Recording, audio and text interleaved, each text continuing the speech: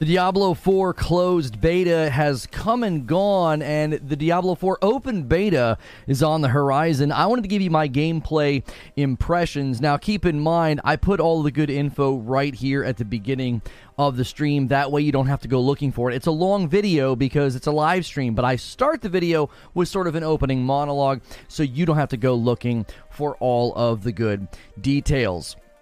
My experience with the Diablo 4 closed beta is mostly positive. I don't really have any major complaints. Obviously, there were some issues that people had run into, but for the most part, I played it local co-op with my wife, as well as a pretty lengthy session on stream, as well as on Saturday by myself, and I had a very, very good time with the game. I want to walk through combat, the graphics. I do want to address some of the stuff that people are saying about it being too repetitive. There's even monetization criticisms that just continue to come out that I do not understand. I'm going to try to speak to all of it. This is going to be pretty comprehensive. Even though it was just a beta, I actually do think there's a lot to talk about. There's good, there's bad, and then I want to respond to what people are saying about it being repetitive as well as monetization concerns. So let's just talk about the good. First and foremost, I want to talk about the story underneath this heading of good. I was impressed with the severity and the dark vibes of the opening scene. I intentionally avoided watching scenes and videos up to now, and watching it as sort of my first step into gameplay I thought was very excellent. Not surprising that Blizzard has amazing cinematics with gravity and intensity and gross stuff. I thought it was done very, very well. Also, there have been other scenes as the story progresses that I thought were done rather excellently. They were dark, they were disturbing. I think it really establishes how evil Lilith is. I think that's actually important in a game like this to make you have this sense of we need to put a stop to this, we need to do the right thing. Even side stories, dialogue between NPCs, little scenes and stuff like you find this guy's house, I actually thought it was done very well. The voice acting is top shelf. Even minor characters, I think, have very, very good voice acting. If you've played a lot of games recently, it's obvious when you're playing a game with good voice acting. I heard some people saying there was too much dialogue. I don't really understand this criticism. It's totally optional. You can just skip the dialogue. Whenever I played local co-op with my wife, I was skipping through the dialogue just so we could get to gameplay. Really didn't have an impact on our experience. So I would say the story is shaping up to be absolutely at the top quality, and I'm looking forward to it. Next, I want to talk about combat, because I think this is incredibly important, obviously. We ran over the feedback from Force Gaming the other day, and I really think he captured exactly how I feel as well. So I was going into this with high expectations because of what Force Gaming said. So it would have been very easy for me to be disappointed by the game's combat because of how high he set the bar. Just the animation update alone makes the combat feel way more action-oriented. The moment-to-moment impact and the satisfaction is at a very, very high level. This is very important for a game long-term that wants people to constantly come back and play it. It is very enjoyable to play. Each character, each class feels unique in how they engage with the enemies. You've got things you can do to slow them down, stop them, kill them quickly. I actually thought it felt very unique. Now, I didn't like the Barbarian. I'm seeing other people say they don't feel like the Barbarian's all that strong. I attributed my frustrations with the Barbarian to my inexperience with barbarians. I typically never pick them, but I just couldn't find a build that felt good. I really had the best time with my sorcerer, and my wife was seemingly having a good time with her rogue, and we kind of structured her rogue around a ranged build. I think each of the characters, each of the classes feels very unique. I think they feel awesome. I think the boss fights feel very good. There's a dynamic nature to the boss fights, especially when you're playing solo, because it's all on you. You've got to survive. They do this staggered thing where potions drop every time you get the health bar to one of the arrows. Their attack telegraphing, the overall feel, I think is a huge step up from previous ARPGs that I have played. I really enjoyed it. It reminded me of some of the times I was playing Lost Ark and thought that the boss fights brought something to the table that was very new, because ARPGs traditionally, the boss just kind of stands there, you attack the snot out of them, they do something that's very obvious and you kind of get out of the way, and then if you don't, you get obliterated. I felt there was more of an action, more of a give and take in the boss fights that I played, even one that kind of frustrated me when I died. I went back in, got in a good rhythm with the different things going on, and was able to have a very, very good time. I think this is hugely important for an ongoing game when basic level combat all the way up to boss fights just feels good. The next thing I want to talk about under the good category is the content loop. This will always be the biggest challenge for games like this. I will say more about the complaints about the repetitive nature of the game at the end of this monologue, but for now, I will say the content loop did exactly what I wanted it to. I was grabbing side quests and I was doing main quests. While I was out working on side quests, I was stumbling upon open world events, caves, dungeons, and more side quests to grab as well. This gave the game this emergent feeling, and I lost track of time. I definitely, at multiple points on Saturday when I was supposed to stop playing and have my kids stop playing, I was like, I just want to do one more thing. I kind of felt like they do when I tell them to shut the game off, and that's a good thing. That means they're successfully building a content loop that has you wanting to stay in the loop instead of get out. Sometimes content loops immediately become sort of exhaustive and irritating, and you want to just stop playing. I never once got that feeling in the Diablo 4 beta. This is a good sign for longevity if they can capture this feeling long term with seasonal content as well as expansions. Next, I want to talk about build diversity. I would encourage anyone playing the Diablo 4 beta. You've got the Diablo 4 open beta coming up. I would tell you to respec and respec often, especially early on. If something doesn't feel right, if you're not enjoying something, change everything. It's not that expensive. The flow of combat and your character's sense of strength really hinges on it jiving with you. I made a couple of adjustments with my sorcerer. The whole game felt different, and then when I was playing with the barbarian, I had what felt like a good build. It wasn't a bad build, and I changed some things, and it felt terrible, and so I switched back. So respec and respec often. People concerned about like the price of respecing. I don't think it ever got too high. The flow of loot and gold is very generous. I agreed with Asmongold on this. He said, listen, that gold sink is nothing. You're just going to have so much. The amount of loot you're getting and how much you can sell it for, it's not going to be a problem. There were clearly different approaches to each of the classes. As an example, the rogue, we built my wife's rogue all range. And it's very clear, how to do that with the color coding, but you could also build a rogue that's no range at all, or you could build a rogue that's a hybrid. I think that just that visual indicator of, hey, look, you can approach this character multiple different ways is a good system. I think this shows good commitment to build diversity and player preference. This ties into the game's health long term because fresh characters and fresh builds can feel fun. Try a new style with this build or this character that's familiar, or you can bounce around different builds when it's a brand new class to you.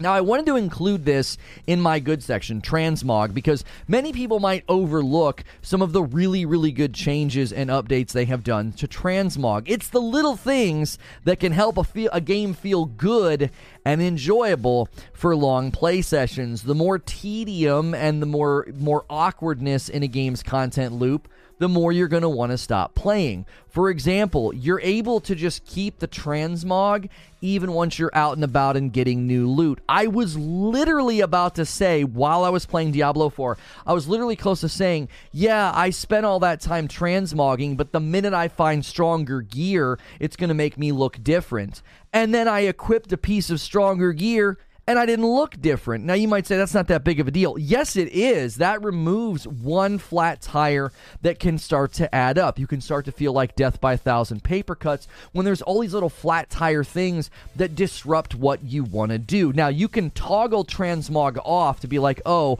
I would like to see what this new piece of gear looks like, and then toggle it right back on if it looks kind of ugly or doesn't really match your look. These are the types of things that help a game pull you in for long play sessions because you're not constantly getting stuck on and snagged on little tedious things that you have to do. You spend all that time transmogging, and then you immediately don't look like yourself in other games that don't have this system. Diablo 4, I believe, has brought transmog forward in a good way.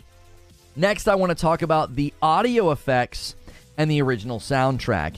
This one's not going to get enough attention, I fear. I feel so bad for good audio engineers and people who make really good music. They tend to get sort of pushed to the side because you only really notice bad sound or bad music. You tend to not notice good sound and good music. If you go to a concert and it sounds amazing, you don't take notice. But if you go to a concert and it sounds terrible, you take notice. So give the sound designers and the engineers some credit, because I'm going to right now. The sound effects are incredible. Attacks have this crackle and this crunch and this weight behind them.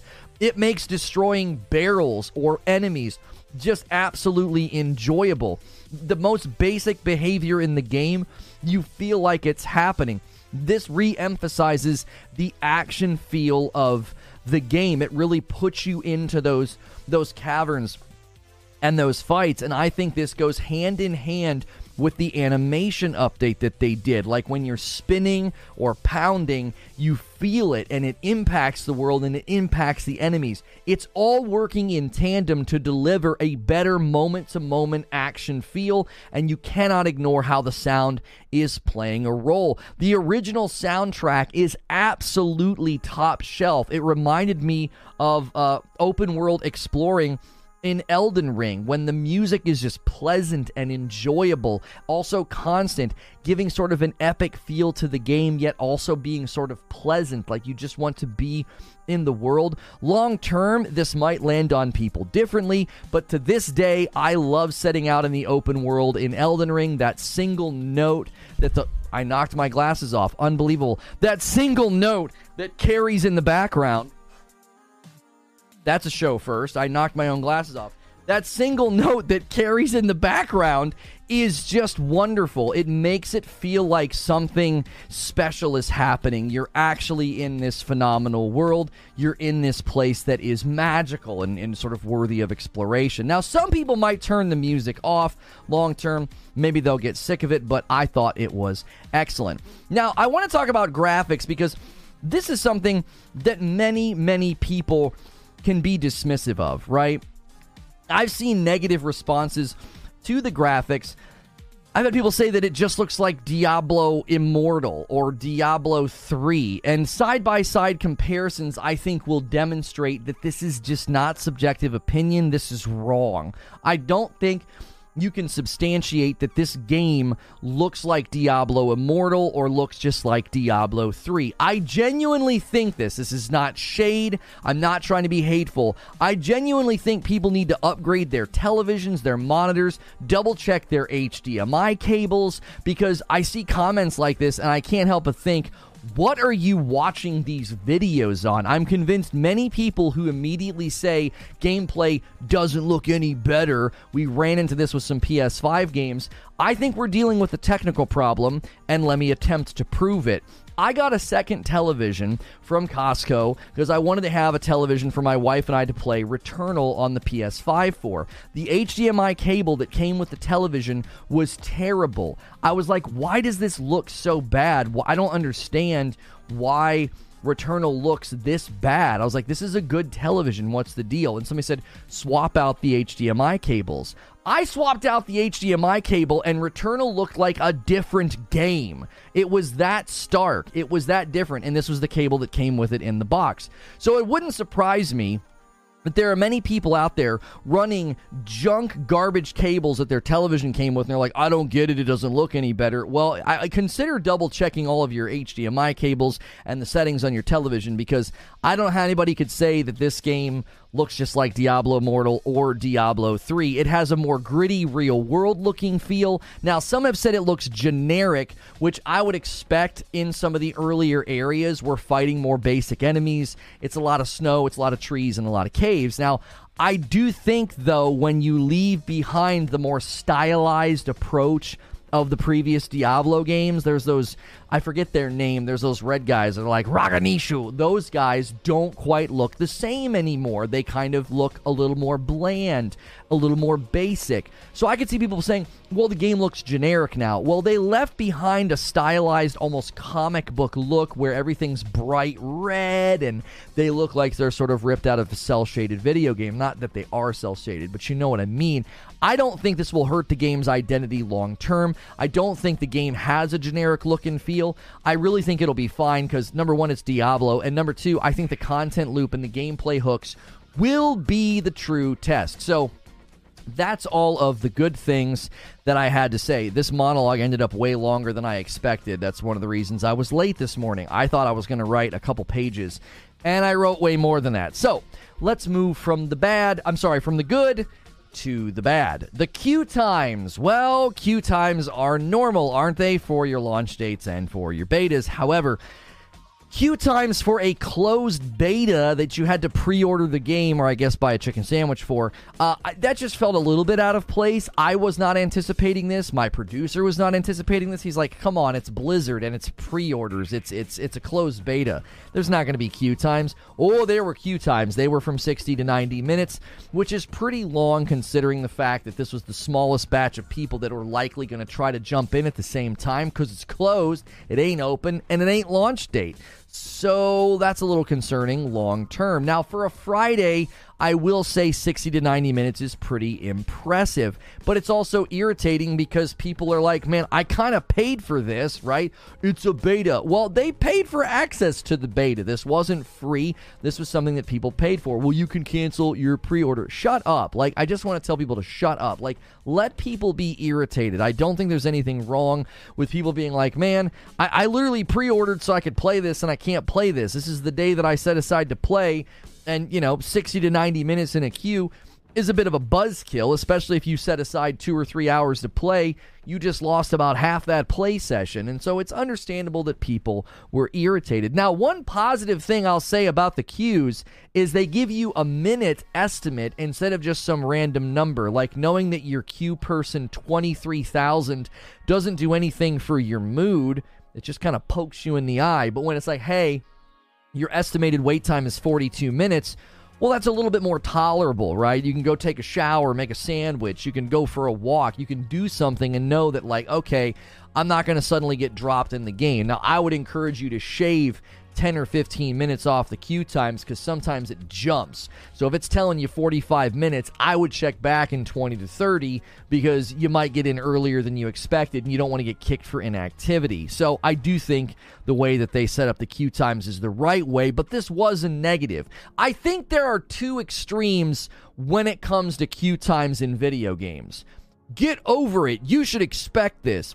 Shut up. Like, shut up. Everybody's irritated. Lecturing people isn't helpful, okay? It's understandable that by now, consumers are expecting better. We're like, haven't you guys figured this out yet? Haven't you had some tech advancements with getting people into the game all at the same time? You saw how many people pre-ordered. You saw how many people installed the game. It's like an 80 gig install. Nobody installed this game lightning quick. Well, I think this one was like a 40 gig install.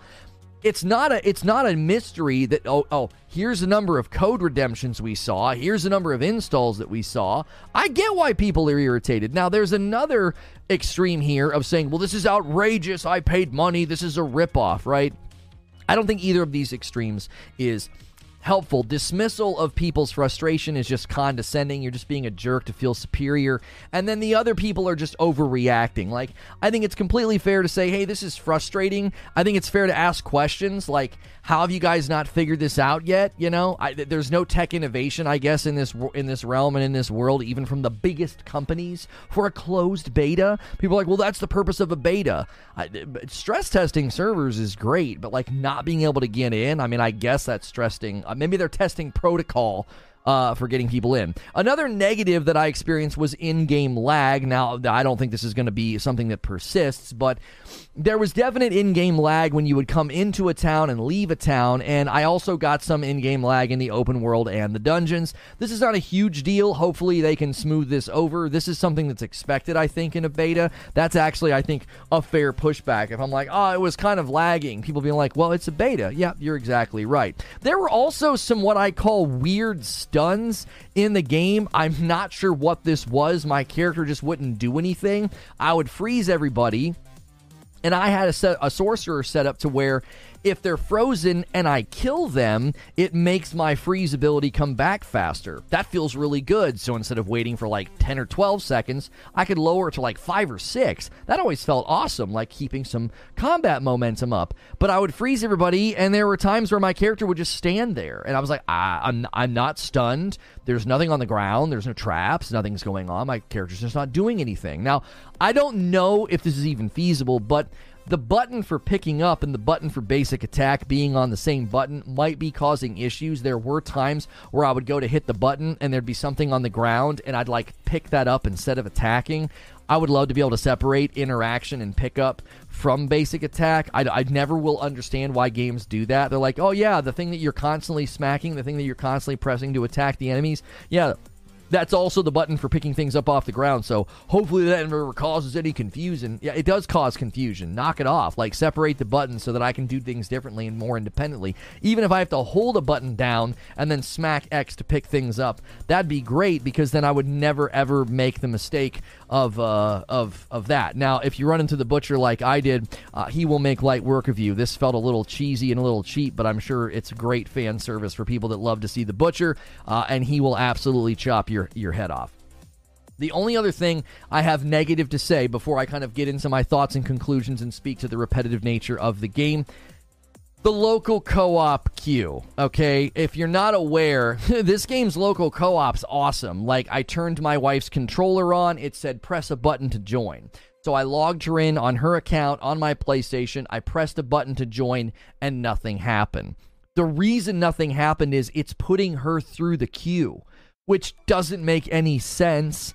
I have an instance. I'm in the game. Let her join my instance. I would love for this to be updated. Not that queue times are going to be common, but when queue times are happening and I want to play locally with my wife, like, why not let us do that? Like, I've got 2 PlayStation 5s, and imagine one night I'm playing, I'm having a good time, and I say, all right, here's the deal. You come play with me because the queue times are too high. Well, we can't do that. We can't bypass the queue time. So I just don't get why they do this. It's not really a true local co-op if you're going to funnel somebody through the queue. Long term, there probably aren't going to be queue times all that often because, you would think the server stabilized. But again, it's local co-op. So this, to me, was a negative, all right?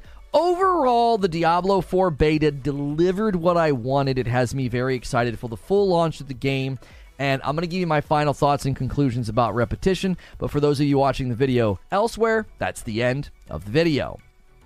So let me give you my final thoughts and my conclusion. Diablo 4 nails way more than it misses with respect to combat, content loop, general gameplay design. This stands to be one of the biggest games of the year and a long-standing live service game. I continue to see signs of an MMO in disguise, and time will tell if they let those things sort of come to the surface so that people can clearly see what this game is. There are people everywhere. There are other players everywhere. This does not feel like some simple little rinky-dinky online ARPG. This feels like an MMO in disguise. I don't want to debate that anymore. If you want to watch my video where I make my case that it's an MMO in disguise, it's a very exhaustive argument that I put out, and I point to all of the different systems. The second thing I want to say is a few of the rough edges can be smoothed over before launch to make for a great game. I see nothing systemic or endemic to the game that has me worried yet, which leads to my response to some of the things going on. Many people are saying that the Diablo 4 beta has shown them that the game is too repetitive, and there's also concerns about monetization with the Battle Pass, with the early access. So I kind of wanted to address that. Number one, repetitive, okay? It just needs to be said that all games like this by nature are repetitive. I don't think you can get away from it. I don't think it is a problem. I don't think many people play games like this expecting it to not be repetitive. It's part and parcel to how these games are built. The thing to remember is, even Asmongold said this, so I'm kind of pushing back a little bit on what Asmongold said. He said, oh yeah, the dungeons were repetitive, and he listed off all the different types of dungeons. My pushback on what he said, I think he's been spot on other aspects of the game, because he's pushed back on some of the monetization criticism. I'm kind of going to join him in that in a moment in this video, but first I want to say this. We've got to remember this is only one of 5 regions, okay? You got to think back to the first time you were playing Diablo 2 and you got to the desert. And it felt really good to suddenly be in an area where the sun was brighter and the enemies were different and the sound was different. Then you had sewers. All of a sudden you're in celestial environments, and then you're in underworlds and caves and hell. And I remember the bugs. The bugs were the worst. I remember you would go down, and I would play this Diablo 2 with my friend, and there was freaking bugs everywhere, and it was gross, right? We haven't gotten that experience yet. We played one region, we've played one act, we've played roughly a fourth of the player leveling experience, level 25. So we played roughly 1/5 of the game, though, because there are 5 regions. So we haven't had time to experience anything different yet. You have to let the breadth of the game come out. This is a small slice in many respects. If you think about how big the game is, how long they intend to use it, this is not going to be the entirety of the game. Also, you're playing a game that has 150 dungeons, seasonal content. It uses procedural generation to keep things feeling different. And then you play Act 1, the first region, and you're like, yeah, it felt a little repetitive. This is just not a concern for me. The ground level experience in these games will be repetitive. All the things I talked about before are what matter. The content loop, the combat, the sound design, that sense of the moment to moment just feels good. When I played through with my wife, I went into an area that I had already previously played through, and it felt completely differently. The layout was different. The enemies were different. And I was like, this doesn't feel like what I played earlier. I actually thought that we did the wrong thing. I was like, did we go to the wrong place? And then I remembered, oh no, yeah, this is all going to be random and going to be different. So I think the charge that it is repetitive is a bit empty. Even Asmongold dismissed a guy who said, yeah, I bought Diablo 4 and canceled my pre-order because it just felt like more Diablo. And he was like, well, yeah, what did you expect? Well, I would say the same thing about an ongoing live service game. What did you expect? It's going to use repetitious activities. The question is, do those activities feel good? Are they satisfying? Are they rewarding? Those questions matter more than just sort of the quick dismissal of, oh, it's just repetitive. Now, Asmongold wasn't saying it was too repetitive to enjoy. He was just sort of affirming some of the feedback, and he did mention that the dungeons felt a little bit repetitive. His overall feeling on the game was pretty positive. He says it wasn't life-changing, but he walked away with a pretty positive feel about the game. Now, the monetization. This one just keeps coming up, and I feel like people are forcing the issue. I don't feel like this is a genuine criticism. I feel like people are desperate to say something negative. People are still wailing and crying about the 4 days of early access. It's unfair. It's not right. Listen, there is absolutely nothing wrong with a company charging for early access. That's completely voluntary. You don't have to do it. It's like any other early adoption within tech or entertainment. You will pay more. You pay more the first week that a video becomes streamable. You pay more because you either buy it at the full premium price or you pay the rental fee, and the rental fee is sometimes increased during those first couple of weeks. You pay more than the people that wait a little bit. You're going to pay more for early adoption and early access. This is an industry standard virtually across the board. There's also no race when the game comes out. The game launches in a preseason format, so there is no concern about you actually getting some kind of a head start. People are complaining about, oh, you'll have a head start on PvP. PvP is level gated, so it's not like you're going to have a huge advantage over anybody. The advantage of 4 days early evaporates after about 2 weeks because people's lives sort of hit equilibrium. So sure, you could go crazy for those first 4 days and get a huge head start, but eventually life's going to settle back into place, and you're going to have to go back to work, or you're going to have to go make your bed and clean your room because your mom won't let you play if you don't. Like, you're going to have to take breaks, and these other people that couldn't play 4 days early are going to start to close those gaps. The game will sort of settle, and you also have to consider something. Life isn't fair. There could be a guy right now who's going to jump in on launch day. He's not going to pay for early access, but he's going to jump in on launch day, and he got a huge settlement, or his parents are independently wealthy, and he can just play all day, every day, and you can't. That's just how life goes, man. People are going to get to play more than you. They're going to play longer than you. They're going to get farther than you, faster than you. That's the way it works. This is a non-issue. This is a non-starter. Now, other people are taking issue with the Battle Pass, saying that, like, it's going to deal in FOMO, and there's so much presumption around the Battle Pass that I am willing to reserve judgment, okay? Battle Passes are an industry standard right now. They're not toxic. They're not bad. Everybody talks as if they're bad. I don't see it having a degradation or a degrading effect on Fortnite, Call of Duty, Destiny, any of these games that do battle passes. I have not seen any sort of degrading quality. I've not seen the content harmed in any way. Even some of these these people that make the games come out and say that, like, this is really a great way for them to monetize. It helps them support the game. It helps sort of subsidize the game. This, again, is a non-issue. You're coming at a live service game, and you're getting upset about industry standard live service practices, okay? That's weird. It's a little delusional to come in a game that is set to last for 10 years and do seasons. The seasons are free every couple of months, every 4 months. You don't pay a dime. Battle Pass is completely voluntary and optional, and you're getting upset about stuff that is part and parcel to the game you're coming at. It would like go to a fast food restaurant and be like, I can't believe there's not more healthy food here. Yeah. You went to a fast food restaurant. You're coming at a live service game. There's going to be live service elements. Get over it or don't play. Like, the get over it or don't play is not really a response. Yes, it is, because you're coming at a live service game. That would be like me playing a sports game. Be like, I don't understand why there's all these sports in my sports game.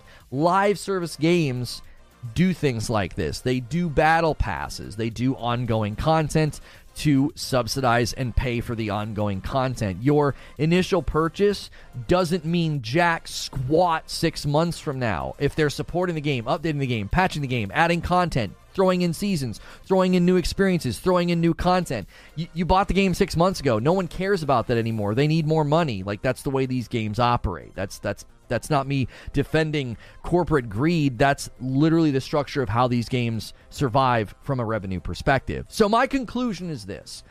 Diablo 4 is set to be a massive success. And from where I sit, it'll be around for a long time. And that's it. That's a show open. That's a 32-minute show open. I didn't anticipate that. I can't believe how long that got. I am really sorry. There was so much to say. I honestly didn't write my show until this morning, and I was like, oh man, this is way longer than I thought it would be. Explain No Man's Sky. No Man's Sky is owned and operated and sustained by Hello Games, which has like 8 employees. That's a checkmate. Like, what do you want? No Man's Sky also continues to charge you full price for the game years after it came out. That's how it supports them. They do a free update. It creates hype. Everybody piles back in the game, and then people go and buy it at full price, and they make enough money to keep things going. They have like 8 employees. Like, you know what I'm saying? You could fit No Man's Sky staff in a full-size van. And you think the Diablo 4 team... There's probably not a team at the Diablo 4 headquarters that is that size. Like, the team that made the swords, they might be that big. You see what I'm saying? The size and scope of this game and what they're attempting to do, you can't compare it to No Man's Sky. I got to thank some people. Jeffrey Richards with 500 yen. I enjoyed my time in Diablo 4, even though with the Qs, I give it an 8.5 out of 10 for me. Just need a few skills to be buffed. Lightning Spear and Orb damage was too slow. I love Sorcerer. It felt so good. Julio with 15 months. James with 9 months. Thank you guys for renewing those members. Good morning. Had a blast at the beta. They improved the queue time. I'm very happy about it. Thanks for the chicken sandwich. Thanks to the chicken sandwich. And Jeffrey Richard gifted a membership, and it went to Alexander Smith. Guys, let's start things right here. You're still about 500 members away from a Just Dance stream. You guys are maintaining 2,500 members, so keep it going. Keep those gifted members rolling in. Every day we set a goal of 25 members. I cannot believe I knocked my glasses off in the show open. I have never done that before. Clay Road to Derp. Thank you so much for an entire year of support, a whole year. Keep up the great content. That's a 12-month milestone. A 14-month milestone from Mick D09 says, smash the like button. There's over 600 people here. You guys should easily be getting us to 200 likes by now. Thank you so much for being here. Hitting the like button will help more people find this video. If you're enjoying my coverage and my content, feel free to do that. I'm not streaming on the other platform today. I didn't feel like it. I had a bit of a busy morning. We had a mouse problem. I had to throw out a dead mouse. The Blizz cafeteria staff is bigger than the entire No Man's Sky team. That's what I'm saying. The Deadpool shirt is fire. Thank you. If you ever like my attire, it's almost always from 80s Tees or Into the AM. Use code LONO at either one of those sites. PoE is a live service with no battle pass. They're doing fine. Really? Ban evasion. I unbanned your other account, by the way. Anung Unrama, I unbanned your other account. Don't come in here on a number 2 because you thought I banned you. I just turned it into a timeout the other day. And nobody argued that you can't do it. I didn't argue that you can't do live service without a battle pass. I said, coming at a live service game and being angry about industry standard live service practices, it doesn't make any sense at all. Like, a battle pass, really? Listen, if all it takes is a voluntary purchase of a battle pass with cosmetics, if that's all it takes to ruin a game for you, then I don't think you're going to like the game. Your desire and a potential enjoyment of the game is too fragile. It's too fragile. That's all it takes for you to be like, yeah, I can't play the game, I can't support the game, can't enjoy the game. Because every 4 months they're going to give me a bunch of free content and new things to go do. But there's this voluntary side purchase I could do if I wanted to, where I could get more cosmetics. And that's going to ruin the game for me. I think your affinity for the game is way too thin and way too fragile if that's all it takes to do. That's all it takes to break it. I think even talking about the monetization battle is not going to do Blizzard any favors at this point. In what way? What do you mean? What, I'm super fragile about Diablo 4? Why? What? That's totally fine, by the way. I'm not going to try to convince anybody that they should like the game. But I'm genuinely curious why you would think, oh yeah, my desire to play the game, my desire to enjoy the game, it's pretty fragile. I'm not big on this game right now. Why? What did you experience in the beta that you feel like is sort of out of place or wrong or bad? Who's angry? I imagine people understand this at this point. Desi's been making bank for years now with season passes. Are you playing a rodent trapper in your new D&D adventure? Yeah, that's what it is, Eugene. Yeah. Weather got really warm and then it got really cold, so all of a sudden I got a little mice in my basement. They find cracks. I don't know how they're getting in. I'll have to figure that out. Lono, see, you've been called out by the botter. The botter who likes to chuckle and show the top of his head? I don't know who you're talking about. I'm half with Mark. I did expect more from D4. It still looks a lot like D3. Okay, hang on, SDO. Before I push back on what you're saying, I want to understand what you're saying. How does this look a lot like Diablo 3? Like, I don't get that. I don't get what people are seeing. I just mean that talking about Diablo 4 monetization Battle Pass won't help Blizzard because there's been so many other negatives. Oh, I see what you're saying, Mark. Yeah. Yeah, time for a cat? Yeah. My cats never caught them at the old place. They were too lazy. Turboverse? I don't even know what Turboverse is. We had mice for a while at the beginning of the winter. Yeah, when it gets cold, that's just what they do. Fritanga Plays made a video about what? How it's like Diablo 3? The inventory menus are colorful like WoW. Path of Exile survives completely on their storefront and cosmetics. Right, so that's my question then, Jake. If somebody's going to say, well, Path of Exile doesn't do a battle pass, what difference does it make if they literally live off cosmetics? PoE is funded by microtransactions. How's that any different? Thank you, Eugene. That's exactly what I thought. I was like, that feels like a logical inconsistency. You'd be like, well, battle passes are terrible, but a cosmetic store is fine.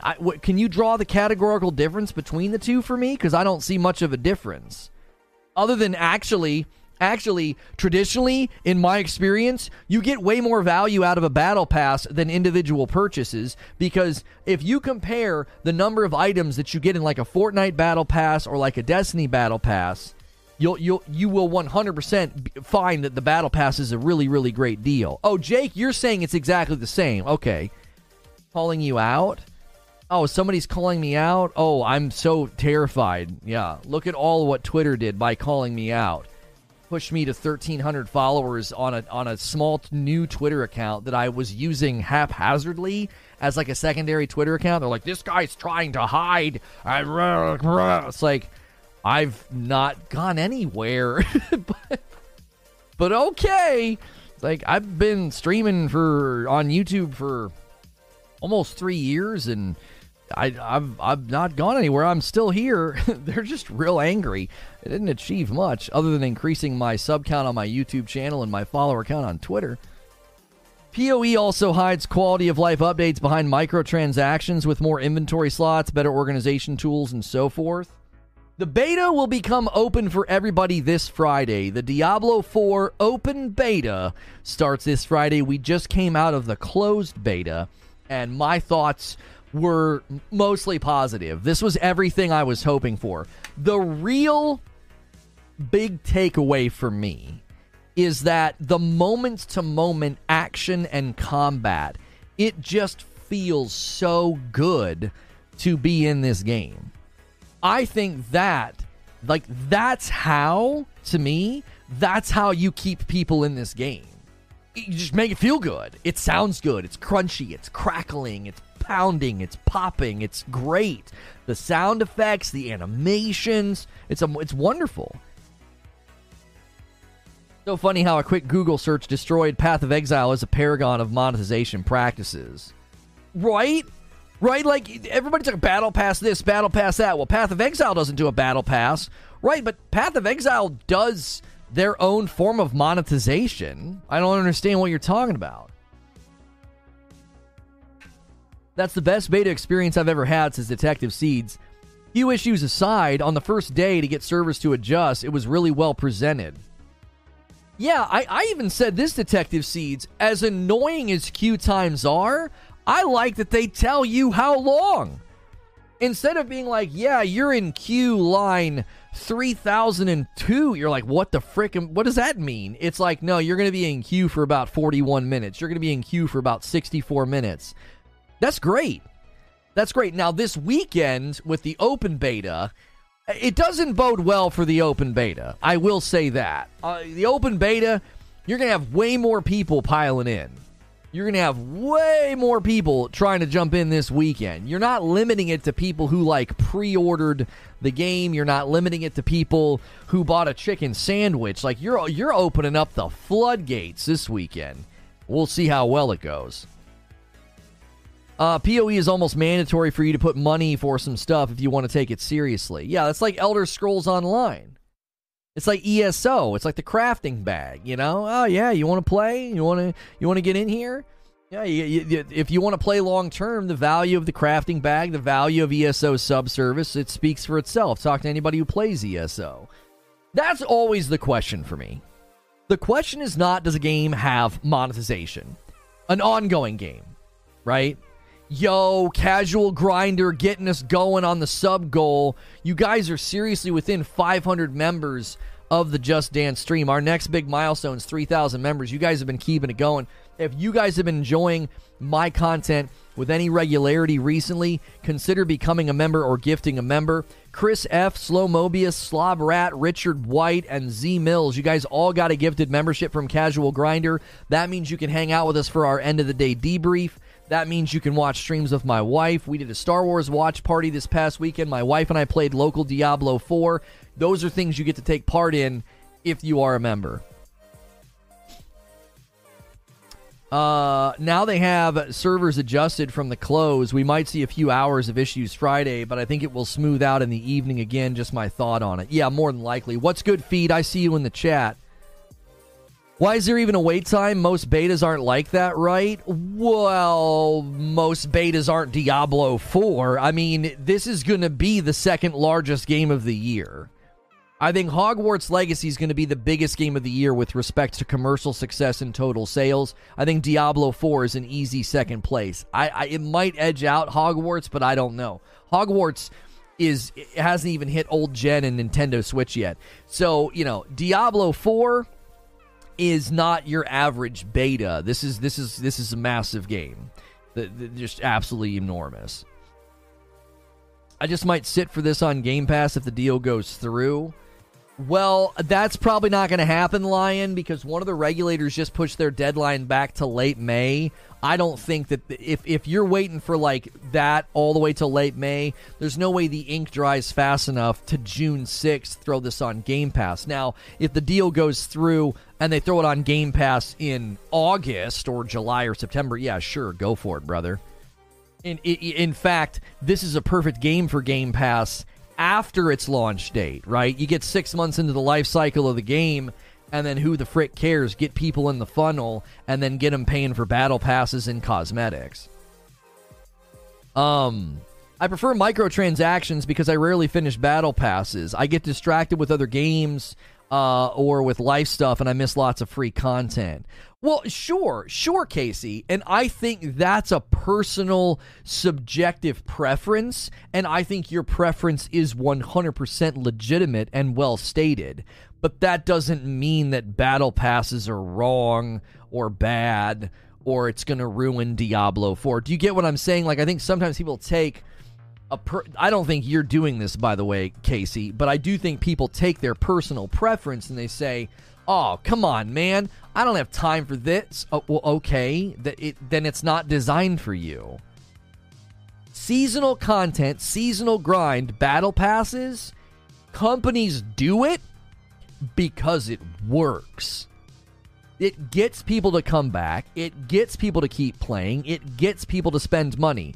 If you fall outside of that bell curve of player and you don't buy the battle pass or you struggle to finish battle passes that you buy, that's a bummer. That's sort of your trajectory as a gamer. It's not an indictment of battle passes. Do you understand? I like how someone tried to report you for bullying. Homie, when you listen. The axiom is been so beautifully represented over the weekend. When you speak the truth, people will attack you personally. Like, that's all it takes for the fragility of the internet to be provoked.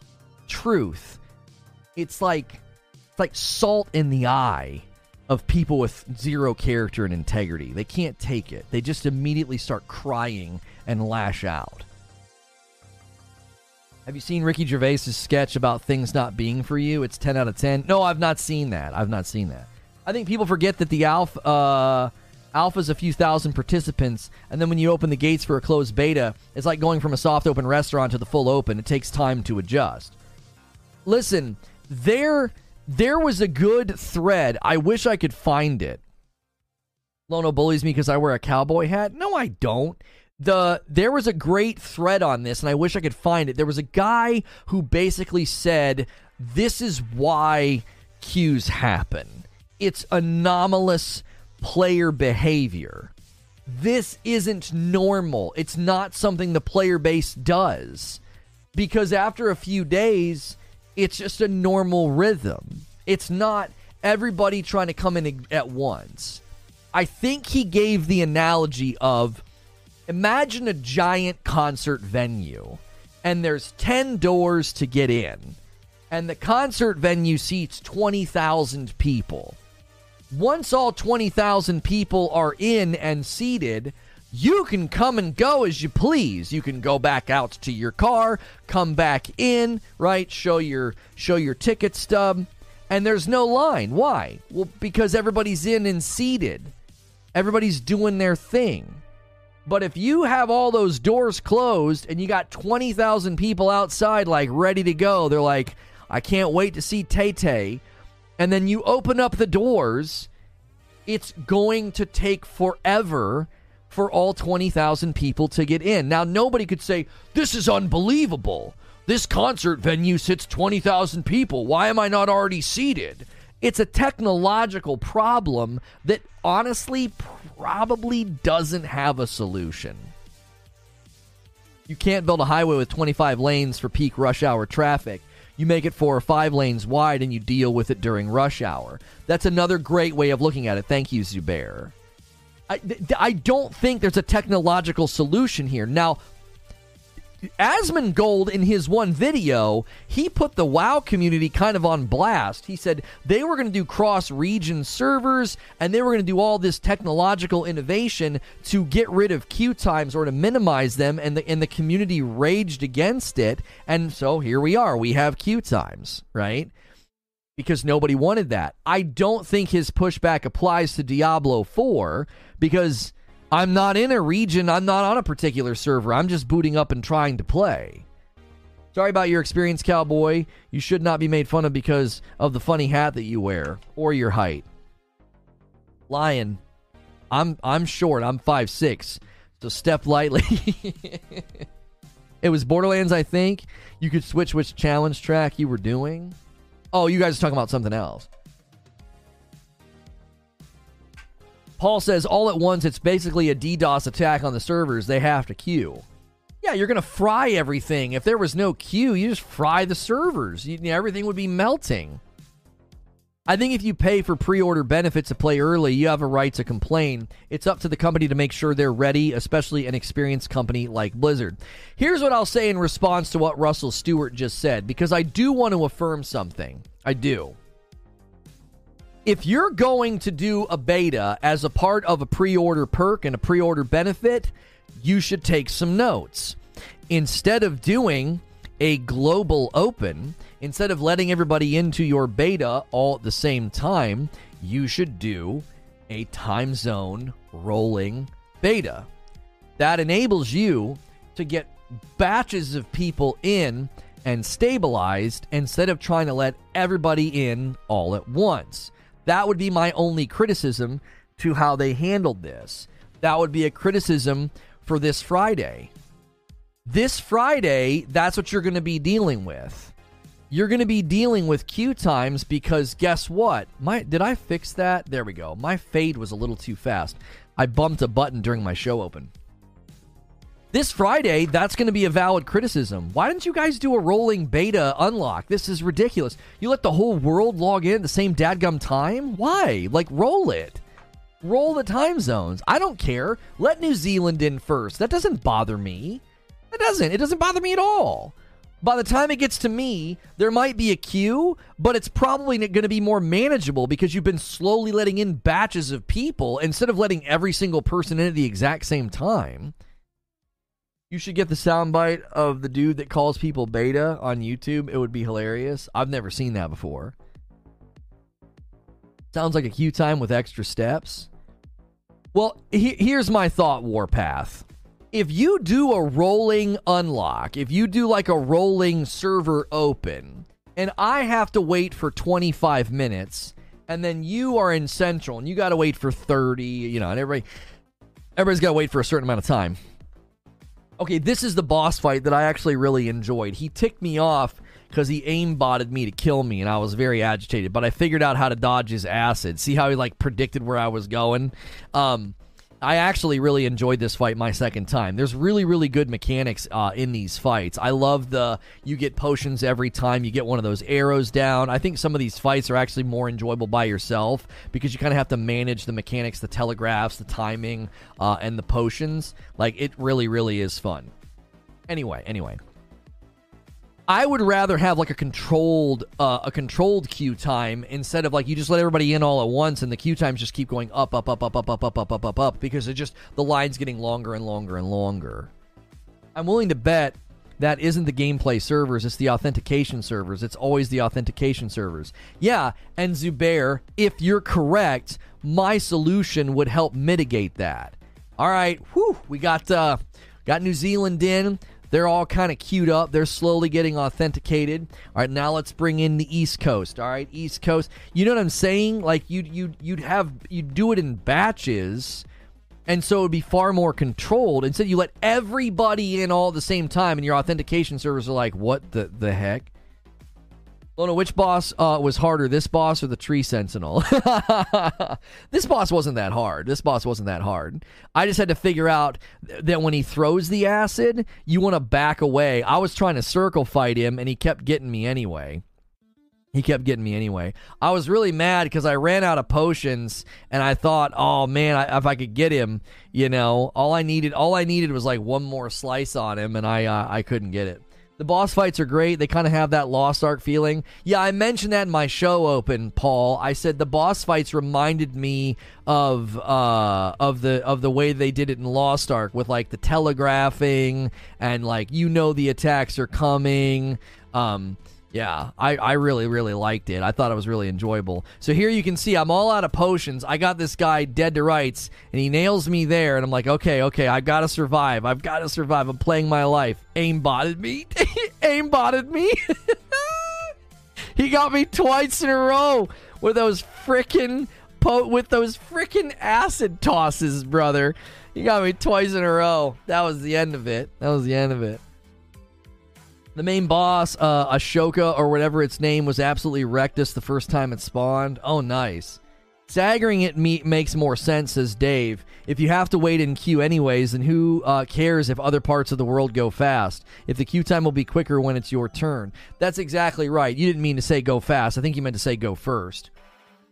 Here's a novel idea. Allow the game to be played apart from the servers and without authorization. That's not technologically possible because whenever they set up this game's backbone and infrastructure, there are too many things that run server side. There's also server side checks for loot duping and other things like that. There's server side checks for cheating, so you can't do that. Does that make sense? Like, I get what you're saying. That seems like such a logical idea. Well, just let me play locally on my hard drive, and then when there's a spot on the server, throw me on the server, right? I think too much of the game is interwoven with server-side behavior and server-side architecture, and it's processing things and doing things. You can't just all of a sudden not be online for a game like this. Vig Gaming says, not sure if any other game have done this before, but this game is doing cross-play across every platform, including old gen. That's pretty huge. That's also going to have issues with server stuff. Right? Here's my second time fighting him. I play much better this time around. So I've got him to half health. I've got 3 potions. I'm being a lot more careful. When he does those throws, I back... Well, not that time. When he does the throws, I was backing up, and that was causing me to feel... to do quite a bit better. I have to be honest, after the Twitter discussions this weekend, I thought you would have a different topic today. No.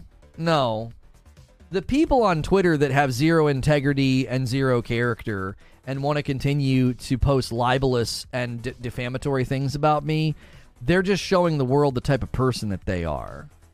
I'm not going to continue to deal with people like that. It just isn't worth it. I had a guy literally post a video. He was like, this guy admitted to everything. And I'm like, you just posted a video that proves I didn't. You're not even watching the content you're posting. Like, that's how stupid they are. So it just isn't worth it. It's not worth getting into. It's I'm just blocking and moving on, because in a month they'll all be on to something else. They'll just be hating something else. The only thing I didn't like about the beta was the constant rubber banding that persisted right through the beta. Hopefully they can fix this. I didn't have constant rubber banding. I didn't. I had some in-game lag when I came into town and left town, and then I had some in-game lag on Saturday, nothing too extreme. It was pretty minor. If you want to play PvE or PvP, then you will be required to log in and have a different character. I don't play PvE or PvP, so me logging into the game after I paid full price is annoying. Wait, I don't understand. If you don't play PvE, what do you do? Do you just hang out in the character creator? I'm not trying to be mean, but what are you talking about? What the entire game is PvE. That's the whole game. I'm not sure what you mean by that. Makes sense to roll it. My local Six Flags used to let you pay a fee and then enter the fast lane whenever. Fast lanes were long, but an extra fee. Disney Times Lightning fast lanes are way better. PvP is DOA on D4. I don't think that matters. I don't think the longevity of Diablo 4 is going to rise and fall on its PvP. I really don't. I really, really don't. Why does it matter at launch? Just saying this isn't the first game to do it. What are you talking about, Jerry Main? Are you talking about the rolling... You can in Fortnite. What's Vig Gaming taking issue with? Oh, cross-platform. Diablo 4 looks like the earlier God of Wars. Is he blind or what? Oh, 809 Lion said that Diablo 4 looks like the earlier God of Wars. I'm not familiar with the earlier God of Wars. Never played them. Smart move, in my opinion. Engaging will keep you locked into that never-ending discussion. Yeah. I mean, they think it's some kind of victory. They're like, oh, he's trying to hide because he's blocking. It's like, I'm streaming every day, Monday through Friday, on a 26,000 sub channel. I don't know how that's hiding. Blocking you on Twitter because you're scum. Like, that's pretty it. That's pretty much it. When you were co-oping against a mob or a boss, did it ever feel like Gauntlet 64 to you? Or does it look that way but not feel that way? You know what's funny, Derek? Asmongold brought up Gauntlet in his thoughts on the game. He literally brought that up. He said at some level, he's like, it's just so simple. It's like Gauntlet, you know? Red Wizard shot the food. He made that reference. I was like, we just talked about this the other day. That's so funny that even Asmongold's bringing it up. So, yes, I think at some levels that is one of the appeals of Diablo is... It basically just captures that old Gauntlet feel. Now, I want to know why when I'm playing by myself, can I not make this full screen? I saw somebody with a full screen skill tree on PC. Is this something that's unique to console? Sliding everything over like that? I didn't see anything in the settings to give me like full screen anything. No full screen skill tree, no full screen character menu. I don't have Diablo 4 yet, says Thrifty PS Gamer. Just saying that there should be a single standalone campaign. Now that I know I'm always online, I probably won't be buying it. Like, I don't mean any disrespect. I don't feel like you've been paying attention. Right? Wait, click the stick? Red arrow? You can click one of the sticks to get full screen? Really? Is that on the screen somewhere and I just didn't see it? So is that anywhere on the screen? How did you guys figure that out? I don't see that anywhere. L1, R1, L2, R2, and close. That's all you have to do. What about inventory? Is it just for the skill tree that lets you do that? Or is it the... Hang on. Yeah, the skill tree doesn't show that you can do that anywhere. Does it do it on the abilities tab? Okay. But does it say that anywhere? I'm not seeing it. That is so weird. Look at the red arrow. Oh my gosh. It's right here. I didn't see that. I'm looking up here, and I'm looking in here, and I'm looking down here. I didn't even see that. Figured it out by accident. Isn't it funny how, like, a really good UI, and I just didn't see that. I'm like, huh? What are y'all talking about? That's amazing. Come on, don't make me feel like an idiot. Did anybody else totally not see that? I didn't see that. I can't be alone in that. The UI does need a little work. You can also go into settings and switch on advanced settings to view more information on items.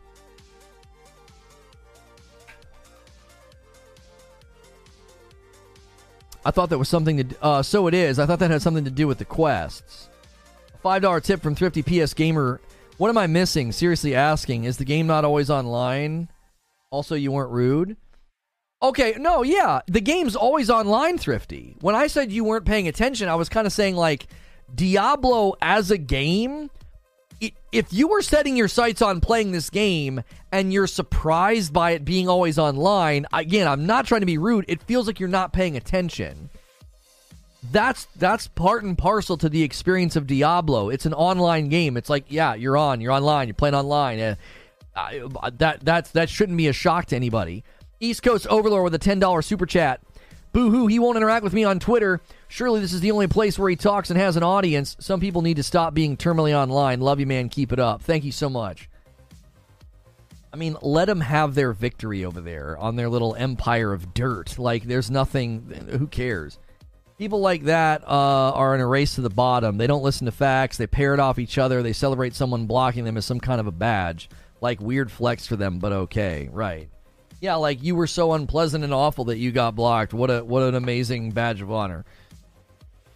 I didn't see it. I also got to level 22 on the sorcerer, not knowing how to enchant a skill. Well, I don't know how to enchant a skill. Or did you mean to say enhance a skill? I also didn't know that as a barb, you can select what weapons your skill uses as part of the arsenal system. Blizzard will hopefully explain their stuff. I can't be the only person who thought the Diablo 4 Barbarian was not that great. I don't play Barbarian, so I thought, okay, maybe I'm just playing poorly, because I had a great time with the Sorcerer. But when I played as the Barbarian, I was like, this guy is not good. He's freaking weak. I couldn't get anything done. My wife was tearing it up with her rogue, and I'm like, I feel like I'm just swinging and not doing anything. Quest where you had to emote somebody in a stable was cringe. I didn't care about that. Now I have Hurt by Nine Inch Nails stuck in my head. That's right. Well, I have it in my head, but it's being sung by the Man in Black. Is this unbalanced or am I stupid? That's how I felt. Barb was pretty nice, I thought.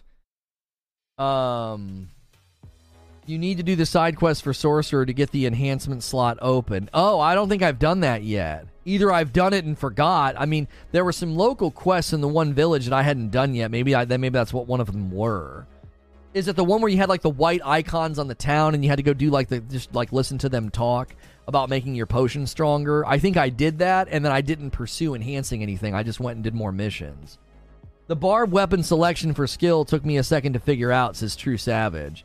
Lots of people in chat during your monologue were saying similar stuff about the Barbarian, says Derek. How was itemization? Anything interesting? Or just WoW-like gear? I'm not familiar enough with WoW to say that, to answer that. I thought the itemization was fine, but I can't make comparisons to WoW.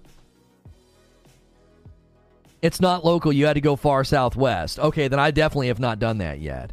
They should really explain new systems in the game, like lucky hits and overpowering moves. It feels good hitting people, but not enough skills to bring the fight to some mobs. I want to be able to purchase a game and play it still 15 years later. I don't want to rely on servers to stay on. Thrifty, what you want is not at all illegitimate, but it's out of step with where things are going. Does that make sense? It would be like saying, I'm trying to think of an analogy of, how tech advances and things change. It would be like saying, I don't want to get on the internet without using a telephone. I feel like dialing in with a telephone is more secure. I mean, that just went away. The trajectory of technology just left that behind. I would prefer to watch television through classic cable instead of subscribing to services. You know what I'm saying? That's not a thing. I love Diablo. I played 1 on the PlayStation 1, 2 on the PS4, and 3 on the PS4. Right, and nothing that you're saying is wrong. I just think it's out of step with where things are going. Like, this is just where we're headed. You're buying a game that lives somewhere else. Your character, the world, all of it, it all lives somewhere else. And, in 15 years... Now, there is one consolation that I can give you. Hey, 20 minutes ago, 3 orders of Dark Roast to Team Dark Roast Zubair. Guys, make sure you're getting your coffee orders in. You can get a discount on our Triple Threat. Thank you to all the new subscribers today. Make sure and give some members and smash the like button. Those are 2 really great ways to support this video. We have been streaming for 1 hour. I've not run a single advertisement. If you're watching the past broadcast, you'll get an ad like every 20 minutes or so. But when you're here live, I don't do it. We live off the members. That's how I'm able to do what I do, is your support down here in this corner. You aren't buying a game, you're buying access. That's true. And I'm going to blow your mind, but that's actually true of so many games now that aren't even online games, Thrifty. You might not realize this, but there are a ton of games right now that when you buy them, you're buying access. You don't own them. That's been a subtle shift in the gaming market the last couple of years. So you can play a game that's 100% not online, but you don't own it. You don't own it. You have a license to play it. Even if it's an offline game, that's true. The moment a looter has PvP, always online becomes necessary to maintain gear integrity. Isn't buying access modern gaming, says Quiet Shy. Most games do that now. All you're buying is a license. That's precisely it. I am not defending it. I'm not saying that that's good. I happen to really dislike that reality. I don't like that I don't own my games. I don't. I find it to be irritating that I don't really own my games. I don't like it. I'm powerless to stop it. This is just where things went. This is just how it is now. Can you remove the strobe effect when hitting but not outlines? I'm not sure what you're asking, Dustin. There were some things you could turn off. Yes, one of them I think was a strobe effect. Is this done by Sony, Xbox, and Nintendo? Yes, Thrifty, yes. Like I said, I'm going to blow your mind. A lot of the games that you buy now, you don't own. You don't. It's logging into PlayStation to verify your license when you play it. There are certain games now, you buy it, and if your PlayStation hasn't been hooked up to the internet for like a couple of days, it'll be like, hey, you need to plug in. We need to verify your license, or we're going to kick you out of this game after 15 minutes or whatever. I'm not telling you it's good. I'm simply telling you how it is. This is how it is right now. Game Pass won't like 14-year-old games shutting down. What difference does it make to Game Pass if a 14-year-old game shuts down? Game Pass is a rushing river. You think Game Pass cares that in 7 years there's going to be games that launched, this year that aren't available anymore as far as servers go? They don't give a crap about that. There'll be new games to play. There'll be new games to shove in your face. They're playing a quantity game over there. One ancient game shutting down won't impact their funnel of people. Peon with a 5 spot. Thank you so much for the super chat tip. Guys, keep in mind, you can gift one member at a time. If you're going to do that, I would rather you do that over the super chats. But check and see if you can do it on mobile. It's not been added to all mobiles. You can hit the $ at the bottom of the chat. Thrifty says, because that's all Game Pass has. Well, that's not all Game Pass has. I mean, if Microsoft can land a better cadence of games, then the Game Pass funnel will have a better funnel as time goes on.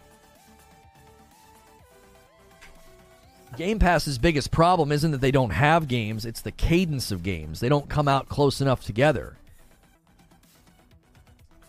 Eric Drake says, I think all in all, they did a great job managing all their server issues. I thought for sure I was never going to get back in. Yo, what's good, Hellfire? Hope you and the fam are good. Thank you. Out with the older, in with the slightly old. Well, no, that's what I mean. If they can hit a better cadence of games, it won't matter if a live service game or some game that requires license checking, shuts down. That won't matter. You also have to consider what I'm saying. Listen very carefully to what I'm saying. They just check to make sure you own the license. So as long as it's a purely offline game, it shouldn't affect you in 15 years. You'll go to play a game that's totally offline. Let's take Ori and the Blind Forest as an example. Let's say in 15 years you still have a working Xbox, or you have an Xbox ecosystem login that allows you to play any game that they have record of your ownership of. All it's going to do is check the license. It doesn't matter if that studio is closed down. It doesn't matter that the game's no longer getting patches or updates. None of that matters. None of that matters. They'll check that you own it, and they'll let you play it. Like, that's the issue. The thing is you don't own the game, you own a license. That doesn't mean that you're going to get blocked from playing the game in the future just because. Now, sometimes you can run into that. They ran into that with UB because UB was doing something with DRM, and they turned off the servers that would check the DRM. But that's rare, I think. I don't think that's going to be as common. You seem very leveled and look at just the facts. Seems like you shoot down the middle. Well, if you read Twitter, you wouldn't know that. You know, they'll tell you that I'm like a ravenous, hateful Sony pony, but there's no evidence of that. It's just their own insecurity, you know. Like, I state facts about the acquisition, and they all get frickin' flustered. I've never seen more Jimmys rustled. So many two-brain-celled Jimmy rustling over the weekend. It's like Jiminy Christmas. In 15 years, I might be dead. If I can play now, cool. Oh my gosh. Well, I mean, in 15, that's fatalistic. In 15 years, I might be dead. I'm just going to have fun now. No evidence yet. We continue to search. Shut up, Zubair. Of course, they don't care. It's completely anti-consumer. They don't want to allow you to preserve anything.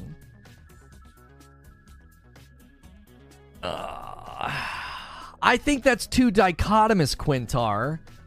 I think I can be fair and say I don't like the fact that I don't actually own these games, but I don't know if I can call it anti-consumer.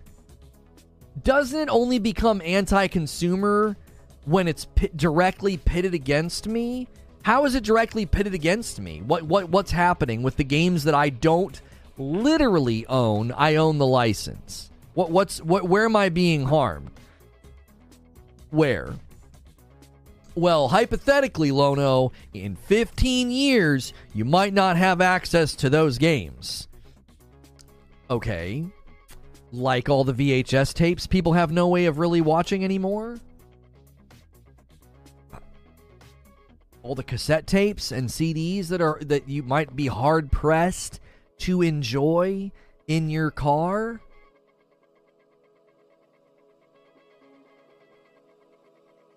RT Mayday's collage of replies and Twitter banners was pretty good. I didn't even see it, Eugene. I got into an argument with someone in chat a few weeks ago who insisted that the ability to sell his used disc means he owns the game, as if you can't transfer licenses. People don't live in reality. People have literally tied their entire identity to their game console. I had a discussion last night with, you know, some men that I consider to be, you know, wise men and you know, good people to have around me. And we got talking about that. The integration of an external thing into your identity and what it does to people. And I just saw that on full display over the weekend. It's like you feel so threatened by a simple analogy. Like the simplest, most basic brain dead analogy I could come up with to establish fiduciary duty, and people are like, they feel insulted in the core of their being, and they attack me with just ruthless hate and viciousness. And it's like,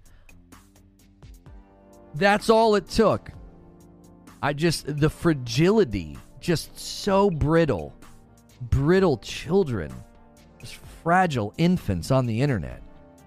But we can still use old VHS tapes. It's not supported anymore, Bayonetta. You can't go buy in the store a VCR. You can't go to the store and buy a cassette player. The industry moved forward.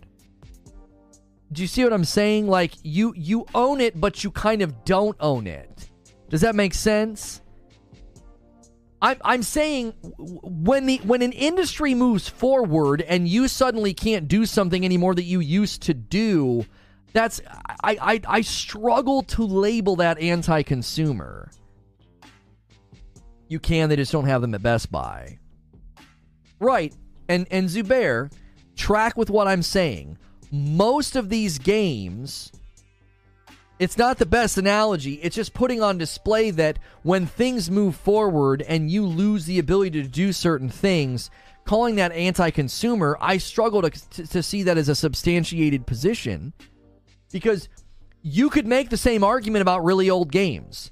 15 years from now, you could have maintained a PlayStation 5 or an Xbox Series X and be able to play those old games that suddenly might lose support in the future. Right now, you could find a working PlayStation 3 and play those really old games and things that you don't have access to anymore, right?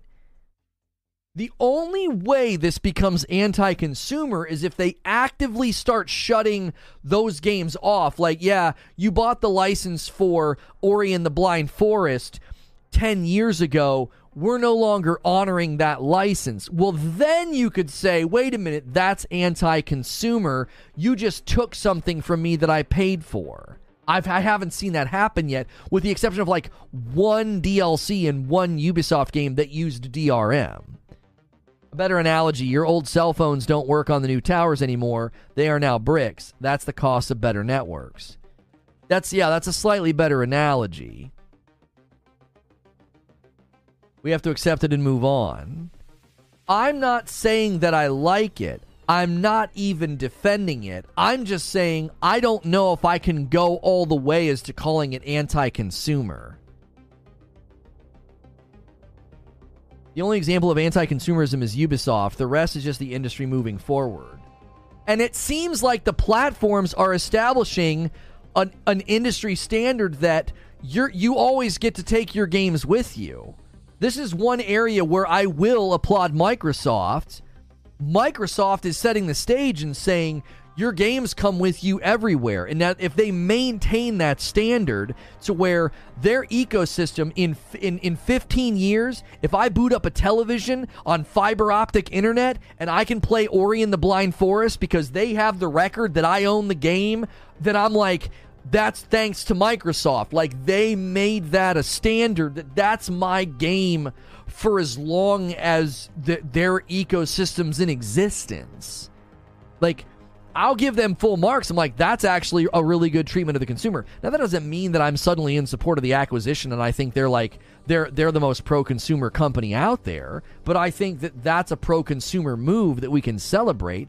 But that doesn't mean that you're guaranteed that every time. I can't believe we're not talking about Mommy Lilith. She's pretty nice. She's pretty evil. I love the scene where she came into the church and she was like, sin is their birthright. I was like, oh my gosh, such good writing. I don't appreciate all these analogies that aren't food-based. You could buy a Series S and make today's games look 15 years old. Oh, stop it, Paul. How many companies keep their standards, though? Borderlands 3 Unreal? Jedi Fallen Order Unreal? Tales of Rise, Atomic Heart, Stray, even single Arkham games? What are you talking about Unreal for, Omar? Does anyone remember when you were young and you thought you'd never be uncool and behind the times? Now it's all, no, nothing can never change. The church scene is so good. I thought it was excellent. People think that their PS2 games will work forever, have a rude awakening coming up when they get all out of the basement, says Derek. The oldest disc media, CDs and DVDs, are well into the time frame when they will start to fail, and that's assuming the laser and the drive on the playback device even still work. Right. Like, again, you got to understand something that we're talking about. We're talking about Diablo 4, and we're talking about Diablo 4 is always online, and we went down this rabbit hole because there was someone in chat, I believe it was Thrifty, Thrifty's like, I don't like a game like that. I want to own the game. I want the game to be on my hard drive. And I was like, well, I got a rude awakening for you, man. Even non-live service games, you don't actually own them, right? You own the license. So that's what took us down this rabbit trail. Do me a favor, guys, and give me just a few more likes on the video. Let's hit the 300 like milestone and maybe shoot for 400. There's 650 people here. We should easily have 400 likes. That helps more people find the video. That helps more people get in here. If you want to join the conversation, I would love to know what you thought of the Diablo 4 gameplay in the Diablo 4 closed beta. Would really appreciate that. That actually would help push the member goal a little bit higher, help do all of the things. No, you didn't hijack the show, Thrifty. I was just orienting everybody to how we got here. I like to let people know, like, how did we end up on this particular subject? It's linked to Diablo 4. It is, tangentially, because this is a movement. I've been telling people for a long time, I'm like the live service evangelist. I think live service is the future. I think more and more games are going to do it. Instead of being ideologically opposed to live service, I think we should be in favor of good live service practices so that we sort of sift live service games through a sifting bowl of value and quality as consumers so we get good product. Instead of being like, I'm anti-live service is the devil, you're not going to achieve anything. You're not going to stop this from happening. This is coming. Sony's building 12-something live service games. More and more games are going to push toward live service. You're better off accepting that reality and coming up with a paradigm of values to say, if you're going to build a live service game, then these are the things we should be on guard for. These are the things that we should reject. These are the things that we should not support. Good live service games are amazing. Look at Final Fantasy XIV after its reboot. Right. You have Final Fantasy XIV. You have Path of Exile. You have Elder Scrolls Online. You even have Diablo 3. You have No Man's Sky. You have Destiny 2. There are plenty of games right now that are ongoing that have maintained their player bases, maintained their margins, and kept people happy within reason. You know, there's obviously highs and lows. Some games get low and then come back and get better. It just takes time, or sometimes they get stuck. Terminal Stupidity is going to gift 5 members and take us to 11 on the day. Thank you guys so much. We are 20 days into the month, and you're about 500 away from the next milestone of 3,000 members. If you want to see me do a Just Dance stream, you guys have maintained member quality enough that we will do another doubleheader horror game weekend next month, as well as a Star Wars watch party. But the Just Dance stream is going to take a little bit more. Chris Goyen, Raven Health, Google Eyes, Deafside, and Alberto Reyes. If you guys just got a gifted membership and you want to pay it forward, you can gift one member at a time. You do not have to gift in batches. If you're like, oh man, I can take care of my own membership, pay it forward and gift to somebody else. Long story short, they just have to be good. If Sony makes 12 live service games and 10 fail, they'll go bust. Well, I think that's one of the reasons they bought Bungie. They want live service expertise. Yo, my man Legend with 10 months of membership coming back in with a member plus. Thank you very much. I wouldn't call Diablo 3 live service. They don't get regular content drops. Like calling Black Ops 4 live service. You know, it's an ongoing game that continues to get updates and seasons. I don't know what else you would call that. That's a live service game. A game that continues to update itself and add new content. Well, the content being thin is not what's in question. They're on like what, their 20th something season. I don't even know what the season count is too. That's a live service game. Live service light, but it's still a live service game. Skate Nader with a 5-month renewal on that membership. Just tuning in on my break. Keep up the amazing content and member streams. I've been watching the VOD of The Devil in Me, and I'm loving it. Yeah, if you want to watch those VODs as members, guys, there's a Devil in Me playlist. My wife and I played through that. It's really, really fun. And then we played Diablo 4 on Friday. That was a great turnout. A lot of people saw that video. Really appreciated the support for that. And then we did the Star Wars watch party on Saturday. D3 was a poor attempt at live service. Diablo 3 was a poor attempt at live service. Really? What? Probably one of the single most influential ongoing content models in the industry And you're going to say it was a poor attempt at live service? Do you mean when it first launched or over the last 8 years? You need to qualify that. Over the last 8 years, Diablo 3 has had the greatest impact on live service structure. It impacted Destiny. It impacted No Man's Sky. Diablo 3 has impacted the market. Like, people look to that game for ongoing content model of like, okay, how can you keep things going? How can you keep things fresh? It's like it's literally been copy pasted into No Man's Sky. Like, you don't have to like it. I am not arguing that you have to like it, but really? They've supported and had the game going for 8 years after practically falling flat on their face. Halo Infinite would like a word. Yeah, you want to look at a failed live service game. Yeah, Halo Infinite has entered the chat.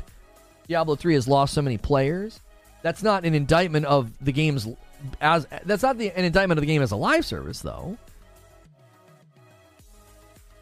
I'm comparing it to Path of Exile. The live service in Diablo 3 was tacked on, in my opinion.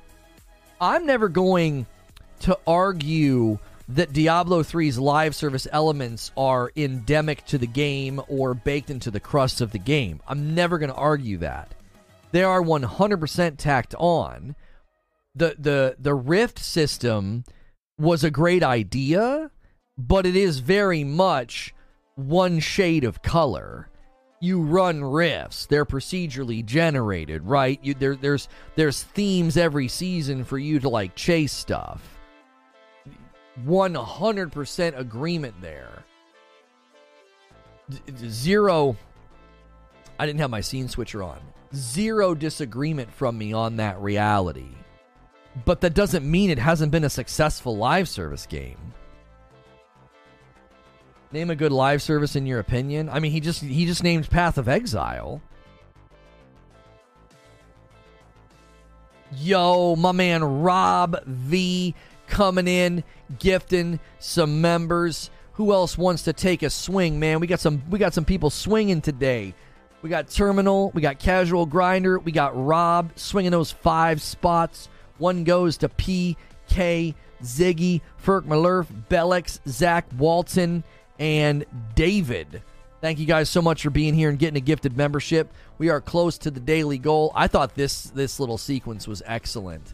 I really liked it. I don't like how my character looks, but I really like this sequence. I like that character. I thought it was awesome. Make sure if you guys got a gifted membership that you get into the members-only Discord, and make sure you consider paying a gifted membership forward. $5 and you can gift one to somebody else. Is there going to be drama? The bots attacked him. I'm here for the rebuttal. I don't have any plans to do a formal rebuttal. If people want to be libelous and defamatory on Twitter, even people who are considered like respected members of the gaming press, they display their character and integrity to the world. There's no reason for me to respond to liars and bad actors. Why? No point. If the press wants to cover the full story, then they can email me. If they want to continue slinging mud and lying, that just shows the kind of people that they are. I don't need to respond to people that are beneath me with respect to character and integrity. I've not played Diablo 4 yet. Did they bring back the auction house? No, they're not going to bring back the auction house. The auction house hasn't been in the game for 8 years. Yes, Lone Wolf, he did. Yeah, he did. He went further than what he did before. Said some pretty awful stuff. Like libel suit level stuff. But, you know. Did I hear about Lance Reddick? Yup, I did. Very sad. Huge bummer to lose somebody so suddenly. Very talented guy. My first experience with him was in Lost. You've got a lot of work to do, Mr. Locke. Like, he was excellent in that. There are thousands of games that use Unreal. Epic did not remove Unreal-based games from Steam. That's just completely and utterly false. There are games that came out this month using Unreal. And you guys are debating Unreal. What are y'all debating about? Did you become paralyzed with rage when you had 4 out of 4 potions and a new one dropped with an icon the size of a planet and you had 97% health. No, I just use the potion and pick it up, Hilly. I'm always topping off. I'm always topping off in Diablo 4. Always. Just like, oh, I'm at like 95%. There's a potion on the ground. Nah, top me off. Bloop, and I pick it up. Why? What, are you going to run back for him later? What are you going to run back for him later? I hope they fix the optimization issue. I tried running with no changes in performance DLSS, and it was pulling 30 gig of usage on my RAM. Oh, golly. That doesn't sound good at all. Asmon's reaction to Sorcerer versus Barb was hilarious. Topping off, that's right. I loved Sorcerer. I thought Barb felt terrible. Turn the shadows and the textures to medium and it dropped to 18. Jiminy Christmas. He kept making this statement that Epic removed games using Unreal. I asked if he meant tournament or all games. He said, what I copy and pasted above, I responded. Oh, okay.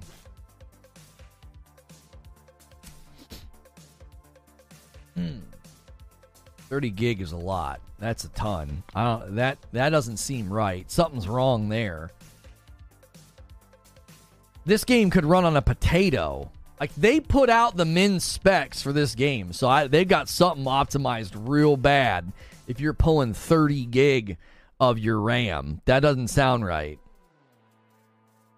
I said they will remove all the Unreal franchise games, not games based on the Unreal Engine. Why? I don't understand why you're in here debating that. What does that have to do with what we're discussing? Removing all Unreal franchise games. Like, what put you on that wavelength? Love Sorcerer. Looking forward to Necro. Yeah, Necromancer and Druid this weekend. I'm very excited because I'm way more interested in playing with a Necromancer and a Druid. Like, Barbarian, I wouldn't mind trying out a Rogue non-range because my wife was playing range. And I really like Sorcerer, but I've always disliked Barbarians, so I tried one, and I was just like, I must not be playing right. The Barb felt good until you see what a Sorcerer can do. I didn't see a graphics mode on PS5. Is there one? The menu in the Diablo 4 beta, the menu on PS5, it was pretty limited. I didn't feel like I could change anything. It seemed like it was pretty stripped down. So I don't know. I don't know if they're going to have that. Did they even have that as an option? I noticed memory leak when I tabbed out. It shot to 32 gig. Woo, you got a blue screen of death? I would bet you got a blue screen of death. Jiminy Christmas. It's like dropping an anvil on your rig. That sounds terrible. Barbs will probably even out in later levels like in Diablo 3. Yeah, I've always hated that as a pushback, though. I have always hated that as a pushback. Oh, they get better in the later level. Okay. I don't want it to feel like garbage when I start out, though. Like, you know what I mean? They got to feel good in the beginning. You pretty much have to have leaping strikes as a barb when playing solo. Otherwise, ranged enemies were a pain. That's what's crazy, Victor, is I was playing with my wife, and she was on a range build rogue, and I was like, this should be the best combo, and I felt like trash. Barbarians are gear dependent, and having a good barb in your party is awesome. Sorcerers are always awesome. Does anyone know how to take off the noise when the tree stump or the body on the floor gets highlighted? It's so annoying. I don't know what noise you're referring to. Don't devs usually explicitly say betas are not balanced? I don't know if they came out and said that about this game. I mean, that could be part of the beta, balancing the classes. Barb has two really good setups to start Thorns. Oh, Thorns and Bleed. I was having fun as a Barb, clearing rooms faster than my buddies. Like I said, I'm 100% willing to table and consider that it was my fault. I don't play as a Barbarian, traditionally. I've always been the guy that'll play as Monk, Sorcerer, Druid, Necro, Witch Doctor. I've never, ever been the guy that wants to play as the Barbarian. I've never liked it. It doesn't matter what the game is. Even the melee-based guy in Borderlands 1, Brick. It just was never. It's just never appealed to me. It's never appealed to my play style and sentimentality. They wanted to see balancing. Whirlwind was good too. Diablo 3 isn't even balanced when it comes to leveling. Some classes are way better than others, says Tovo. Oh, Peon is saying, I was talking about how they shut down live service. On topic. Okay, so you were on topic. I wasn't trying to be, like, pushy, Peon. I was genuinely curious how you got there. Like, okay, there's going to be companies that shut down live services. Okay, that is related to what we're talking about. What we were talking about, I should say. Omar says, if you're talking about Unreal, the shooter, prior to it becoming tournament or championship, the game died 2 decades ago. They pulled 2 of those games. Yeah, I guess, Peon, what do you have to substantiate your claim? Like, are you saying that you have inside information? Have they stated anything? You know for a fact they're going to be pulling Unreal games in the future? I plan to main either Mage or Necro, 100%. Same, I've always been a range type of player. Chasing mobs around in an ARPG is just not that much fun. Melee just isn't my play style. Yeah, it just, you end up feeling like you're feeling like you're on like some kind of a rabbit chase. The only barb-like classes I could ever get into, and one barely, was on World of Warcraft. Warrior, Paladin, and Death Knight were fun, but I still preferred Shadow Priest or Rogue-type classes. Omar says, I was too. I kept asking if he meant Unreal games or games using the engine. I'm talking about all Unreal games. This is a confusing response. Yeah, you got to qualify what you're talking about, Peon. It sounds like you guys might have argued needlessly based on a misunderstanding, or maybe you're talking about something that we don't know about. Barb still felt underpowered, says Graydon, even with sick legendaries, but Barb also starts off slow. Barb also starts off slow in Diablo 2 and Diablo 3 by comparison, and they ramp up towards the end game. Oh, got my back to pop. That felt so good. If you guys are enjoying the show, consider doing all the things that helps the show out. We've been streaming for about an hour and 40 minutes. 50 more likes on the video will really help us out. It'll get us to 400 likes. Consider becoming a member. We have very generous people here who gift members all of the time, but when you pay for your own membership, it makes room for others in the pool to jump in and get a membership. And we appreciate all the people that have contributed lately to that. We're getting a very, very strong suggest today.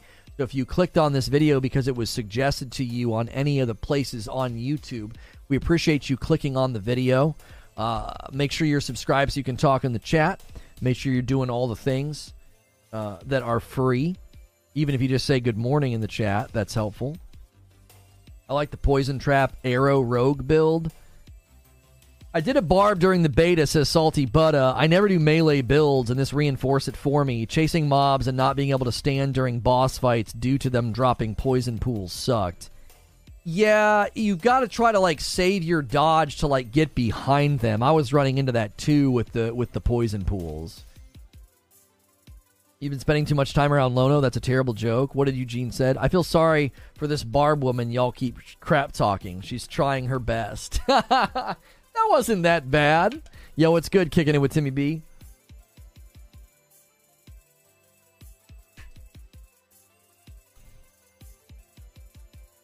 Good morning. I'm doing my part. Thank you, man. I appreciate that, Rich. Good afternoon, Lono in chat. What's good, Silver Shadow? Either Sorcerer or Rogue. Maybe Necromancer when it's out as a class. Yeah, this weekend you can pick Necromancer and Druid. They're unlocking those ones. Off the Grid says, I get a sound from things on the map that get highlighted that could possibly have an item or gold hidden. Like the bodies on the floor that you have to press X. I don't get a sound for that. Did you turn on something in the sound settings for like... there's like sound things in games for visually impaired players? Did you accidentally turn something on? Is anybody else getting the sound that he's talking about? I don't think I ever experienced that. Either that or I just flat out ignored it. I think you can turn on different things in the settings and maybe you bump something on. Yo, it's good, Trayvon. Must be an accessibility setting. No. Yeah, I think you turned on an accessibility setting off the grid. Eugene says, you're just mad I made it first, you bear. Melee DPS has always had a rough time on bosses in these types of games from what I have seen. I don't get sounds. There were ping sounds. I have to figure that out when I walk past 5 highlighted things. It goes crazy. You can toggle it based on rarity. Yeah, homie. You turn something on in the settings, it's pinging everything is what it sounds like. It sounds like you accidentally set it to ping every rarity type. Like if it's a dead body, if it's a bush, if it's a rock, it's pinging. That's not on by default. You must have done it by mistake. Good morning, Lono in chat, says a Myrtle Turtle. I can't wait to try Diablo 4 this weekend. I had the choice of either pre-ordering it for my wife and myself or buying us a whole new wardrobe. We decided to be actual adults. Hey, you know, sometimes you got to do adult stuff, you know? It's fine. It's fine. Like, my in-laws will be here this weekend, and I couldn't be happier that, you know, the gaming cycle's heating up, and one of the biggest games of the year is doing its open beta and grinding it and testing things out and trying out different builds and characters. Man, that'd be really good for the business, you know, but here we go. Actually, my wife said I could get work done this weekend. She's like, that's fine. I was like, yeah, if you guys want to go hang out, I'm getting work done. Like, We've been squeezing blood from a stone for months, and as soon as things heat up, I don't care if people come to town. I'm getting work done, man. The business has some priority here. You chose poorly. That's right. Was Lono just using a different UI setup? What did Tovo say? Tovo talking about UI? I'm not even seeing what he said. How high up did he say this? Omar, no. Does Diablo 4 UI adjust based on input? Like it's different for keyboard and mouse or mouse and controller? No, I don't think so. These sounds are driving me nuts. Yeah, that sounds awful. Barb has grapples, leaps, and stomps. You have a lot of abilities to draw enemies in so you don't have to constantly chase. I couldn't get into a place where I felt the barbarian was worth a darn. I really, really couldn't. I just couldn't get him to a place where he felt good. I know the point of Diablo is you only have a limited set of skills where you can have like 100 keybinds on WoW, but I did feel a little limited even on controller. They could have done more. Well, but you have to remember, my sorcerer got to the point yesterday. No, I played on Saturday. When I played on Saturday off stream, I went back. I suddenly had armor that unlocked chain lightning and a lightning spear. And so you see across the bottom there, triangle, R1, L2, and R2. I had that all filled in. Man, I was just constantly spamming stuff. I was just abilities left and right. It was like I was freezing. I was, throwing lightning. I was chain lightning. I was putting fire out of my hand. I was just mowing through the enemies. And I do think you've got to remember that. There is a power fantasy element to the game where as you play, you get more abilities, and then you will feel like you're picking between what you think are the best and the strongest builds. You know, I do. I think that's going to be common, and you can't look at like the first 25 levels, which is like 1/4 of the level cap, and say, oh yeah, I just felt like I couldn't do enough. Leveling experience is one thing. It's hard to know how they will play with a full kit. Right. Like, yours was on the left-hand side mostly. I have seen it centered. Oh, yeah, I mean, when I was playing with Madam, too, like, it shovels all my stuff to the left side, and she's on the right side, so. Yeah, Lono's health and magic are stacked, and they're across from each other on all keyboard and mouse gameplay I saw. Oh, right. My game is very much left. Everything's left anchored instead of stretching across the middle. Yeah, I wonder, is that a setting in the UI that I can go change? Instead of having my abilities across the bottom, they are all on the left. That is interesting. I didn't really notice that until just now. Did Lono end up getting his ultimate on any of his characters? Because I'm not sure if he noticed that terrible design choice. I don't think I did. What's terrible about the ultimate design? What's bad about it? Oh, PC has a different UI. Really? He looks like a strong, independent woman, got tough skin, doesn't let the small things affect her. You think she's the one pushing for the dress code change to allow for Chainmail Fridays? Oh, you guys are pushing the Barb joke further. You can change it in the settings. I do mine in the middle. Thank you, my name is Nerf. It looked dope that way. I liked your setup is better. Really? What platform is this? This is from my stream the other day playing on the PS5. It takes up a lot of your skill bar instead of having a dedicated button combination. Huh. Sorry to ask this again. Had to go to a meeting. Can this game be played solo, single player, or is it better to do co-op? Yeah, you can play it solo, Lion. I played the first day solo. I actually think the boss fights have a very different experience when you play solo. You got to be a little bit more on your toes. Now, you might not be able to push the difficulty high out of the gate. You're going to need to get to a better place and have a better build if you want to raise the difficulty. But I was playing it on the normal difficulty, and I felt fine. I didn't raise the difficulty. And playing by myself, I think I died once, maybe twice, and I thought it felt great. Now, obviously, late game and end game might shake out differently, but the hope would be that by the time you get there, you've built yourself, pretty strong. Late to the Diablo talking points, how did Barb feel? I didn't think that Barbarian felt very good at all, but again, I don't typically play Barbarian, so that could be part of the problem. I felt weak. I didn't feel like I could get a strong build going. It was extremely frustrating. It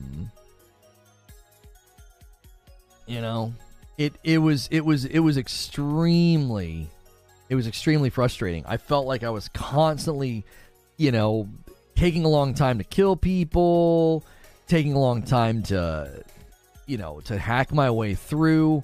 It was just one of those things where it's like my wife was on a range rogue build, and it just felt so much better than my build. So much better. Here's a little education for you.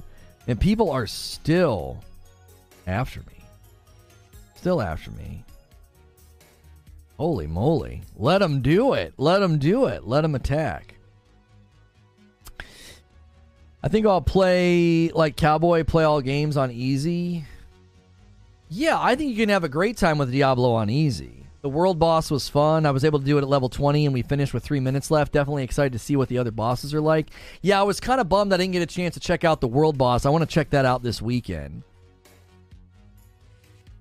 Why can't we get more comments like you in here? Someone who doesn't jive with the game but doesn't call it trash. Whiskey Neat says, looks good, but not my type of game. I hope everyone's looking forward to it. Has a great time. Yo, where's Whiskey Neat's badge? Could we get some gifted members? We got to get Whiskey Neat back into the member pool. What's going on here? Can't have that. Can't have a level-headed, calm, charitable person in here without a badge. I can't abide that. My one complaint is the beta area kept raising the enemy levels to my level. It made it feel like I was never above level. Seems like early access would keep a lower enemy level. I actually love that. Because that means every fight is meaningful. Every loot drop is meaningful. Instead of portions of the game turning into cannon fodder that's meaningless and you zip through it like it's nothing. You just zip through it like it's ribbons of confetti. I'm trying to get to some gameplay for you guys. If you're just zipping through like, oh, it's just like confetti, like I don't ever feel like that's a good way to treat the game. I feel like if the game kind of stays with you, it keeps things relevant. I like that a whole lot more. Level scaling is fun. Yeah, I hated that about Borderlands 3. You end up over-leveled within, 2 hours of playing Borderlands 3, you're over-leveled. And so main quests fall behind you if you do side quests. So all the enemies, all the loot, all the rewards are just stuff to take to a shop and sell. It turns it into like a trash compactor simulator. I've been slammed at work on this day, and this may be a repeat, but what are the specific thoughts on PS5 versus PC? Why PS5 over PC for Diablo 4? It's just easier for me to play on PS5. I can play in my living room with my wife very simply because we have two PS5s. I played on PC on Saturday because my kiddos were using my PS5s, and it didn't feel any different. I don't see any reason to play on PC other than like in an instance like that where like, oh yeah, that's what I need to do. That's where I have to play. You can change, combine the interact, pickup, and basic skill in the settings. You can change that, Victor? Can you do that on console or just on PC? That was driving me freaking nuts. Like, I don't want to pick up things with X. I don't. I just automatically pick everything up would be fine with me. I love over-leveling. It makes my grind feel worth it. I mean, everybody has different preferences. I've always found being over-leveled to be annoying because it turns so much of the game into just nothing. It's all frivolous at that point. PC is better because more responsive controls. That isn't true. And the graphics are slightly higher on the texture front. Maybe, depending on your rig, that's also not true. You might not be able to push everything up on a PC depending on how strong the rig is, and the controls are not any more responsive. I play with a controller. You run any strongholds? No. Combine, interact, and basic skill. Oh, it's literally a checkbox? I don't think I saw... Oh, that's on your Xbox Series X. Yeah, I don't think I saw that. What happens if you uncheck that box? Like, what happens? How do you pick things up? How do you interact? Does it assign them to different buttons or something? Or is picking up a hold or something? Witcher has an option to turn off or on item scaling. It's really great. I had an issue on a ranged rogue with the mouse where he wouldn't turn 180 degrees fast enough to kite and shoot and would end up shooting in the wrong direction. Took me 3 tries to get the level 27 stronghold, says Jeffrey. The feeling of being powerful is a nice thing to me. Elden Ring did that fantastic. I don't feel... Okay, so this is subjective, right? I don't feel particularly strong when I wail on weaker enemies. I feel strong when I beef up and can go take on something strong. Now, again, that's subjective. Everybody's going to interpret power and strength differently. You know what I'm saying? Like, that to me is not... It's not an objective thing. It isn't. Want to run a stronghold before the beta ends? Wait, I thought the beta was over. When does the beta end?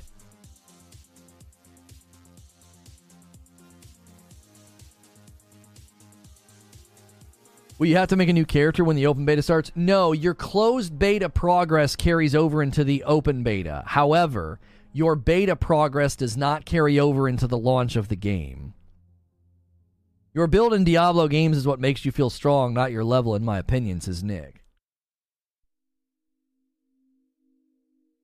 It also is a fine balance, though, says Abe. You can't go too far in either direction. Right. Oh, it's over in 15 minutes? Oh, yeah. Then who... 3 p.m. Eastern? It ends at 3 p.m. Eastern? Yeah, I mean, I hear what you're saying, Abe. You don't want the game... You do not want the game to feel like everything is a sponge and you have to be optimized and min-maxed to fight every boss. I think that's terrible.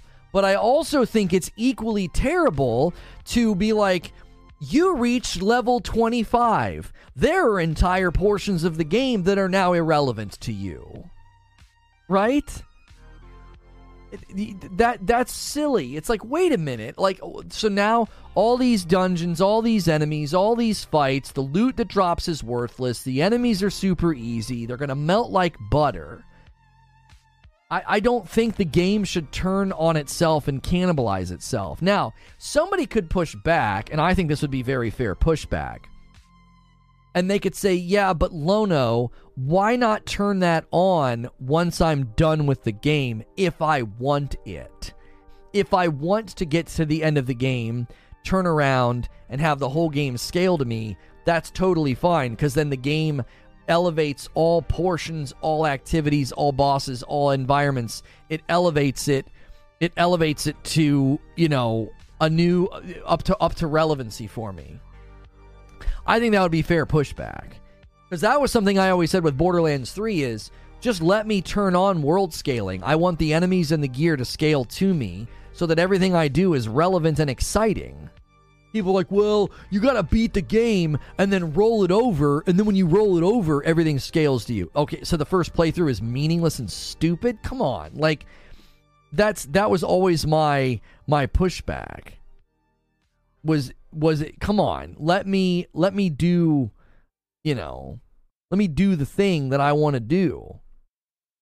Let me play the game in the way that I want to play it. That would be how I would approach it.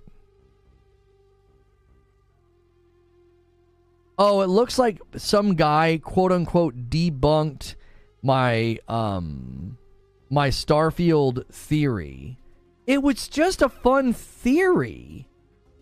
I had no idea that people were going to get so upset at that. They're like, cope harder, pony. I'm like, I don't need to cope. I have a Series X. I'm going to buy the game. I'm really going to irritate people with that one. I'm like, I got a Series X. I'm not even going to play it on Game Pass. I'm going to buy Starfield. I'm a bigger fan than you. I'm going to create a short. It's going to be a short of me having the option to install Starfield with Game Pass or buy it. And I'm going to buy it and say, I'm a bigger fan than all you freeloaders. That's all the short's going to show. You want to call me a pony? Yeah, would a pony do this? Let you play how you want to play? Absolutely not, says Chapter 8. Enemies have to scale because the point is to get a build going with a skill rotation and gear synergies to keep up. Yeah, like, you have to feel a sense of, like, is this build going to work? And if you're just slamming through everybody and slicing through everybody, you don't get a sense for how strong your build really is. Wait until they find out that we have Game Pass and we're buying Starfield. Yeah. Might make their heads explode. Yeah, what are you going to say now? What are you going to say? They'll only talk on Twitter.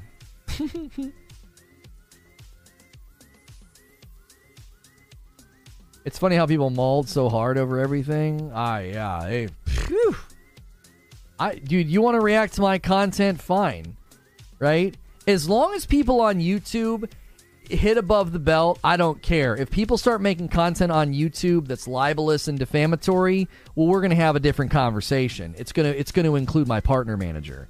But as long as they're keeping the hits above the belt, then I don't have any problem with people reacting to my content, my argumentation, or debunking my stuff. I don't care. How do you debunk your theory? I've not seen how he debunked my theory.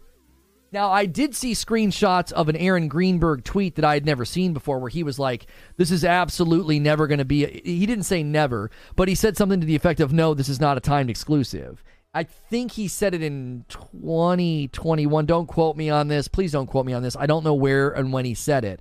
The whole point of my video is that the strategy may have changed and people are losing their dadgum minds. I was not saying... I literally had a guy just flat out lie on Twitter. He was like, this guy said that Starfield's going to be a timed exclusive. I was like, I didn't say that. I said it was a theory. And so I put the clip of the first 10 seconds of the video on the tweet. Like, why are you out here lying, bro? They might say you're crazy. I'm struggling to understand why anyone would buy Starfield who has Game Pass. Because I want to help the commercial success of the game. I think that's more important than installing it and playing it. I want to be able to see the Paragon tree so I can see what to put points on to and get ready to plan that far out. Yeah, I could see that, Jeffrey, but that's part of the game's appeal and the mystery on day one, isn't it? Like, if you know everything right now, I don't know, that's like looking under the hood of the Christmas tree and looking at all your presents before they're wrapped. Some guys took the Starfield video and put a nasty spin on it, saying that you're coping and that you're a pony. I don't care. Need me to hang out a bit in here, Lono? Yo, it's good, Teddy. No, we're good, man. We're good. They don't come to YouTube chat. They can't hang with somebody that can actually speak intellectually and like break things down in complete thoughts. I think my favorite tweet over the weekend was Colt Eastwood misunderstanding my analogy and saying that he corrected me. I think that was my favorite. I corrected him. He misunderstood the analogy. I think it might have been the first time some people heard the term fiduciary duty. I really do. They were having a real hard time. Someone's like, legally obligated? So they're going to go to prison if they don't do it? You could hear the steam. You could hear the steam coming out of their tiny brain. Fiduciary, legally obligated? Is Jim Ryan gonna go to prison? Oh my gosh. It was too much. I was like, these are real people. These people exist. They have jobs. Like Creature says, there are people that rely on you. There are people that rely on you. You're responsible for people. Oh my gosh. The level of dumb. The level of dumb. It was remarkable. It was remarkable. It was that. It was either a complete misunderstanding of the analogy. There's no way Burger King could buy Coke. That's not the point of the analogy.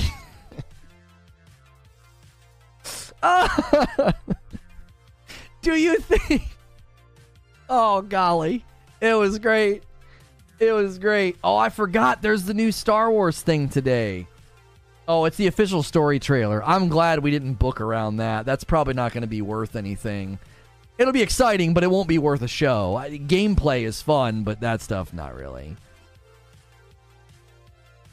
I mean, in theory, depending on how and why he executed an action, he could land in prison for it. Yeah, that is true. Yeah, you can't end up in white-collar prison for nonsense as a C-suite employee. You can, actually, sure. Whew. The folks on Twitter are so dumb, they make me look like a world-renowned educated person. You're not going to get a decision on the APA deal. Oh, this year or the next? Oh, I don't know. Stuff got pushed back to May now. One regulator's in April, the other one's in May. You make arguments assuming people have the ability to think through them and process them, and people are just stupid. Like, you could sense the insecurity. You could just sense it. It was like plain as day. You could sense, like, I don't understand what this guy's saying, so I'm just going to attack him and malign him. The Coke analogy would work better using Walmart and Target. I just tried to use a company whose primary revenue stream is not Coca-Cola. It's a secondary revenue stream. Estimates are 5%. 5% of the annual revenue of McDonald's, $23 billion. McDonald's, pulls in $23 billion annually, and 5% of that is from Coca-Cola. That's a ton of freaking money. And these ignoramuses don't understand that a business has to protect all of those lines. The whole, McDonald's would be fine. Oh my gosh, that's not ever what the point was. The point was they're responsible to protect that income. It's literally what they're supposed to do. That's the whole point of the clip. And the clip was literally making people's heads explode. Like that's what they're supposed to do. They're responsible to protect their line items. What's so hard to understand about that? I don't get it. Even if it's only 5% of their annual income, that's still a ton of money. When you bring in $23 billion and 5% of it's from this relationship, if that relationship is threatened, you're going to protect it because that money is helping all your margins. It's keeping shareholders happy. You can't just shrug at that. That's fine. We sell more cheeseburgers anyway. Oh my gosh. It's just unbelievable. It's unbelievable how little these people understand about business. Just literal basic, like, community college business fundamentals, and they don't get it. It's like, you can't be helped. You're blinded by your allegiance.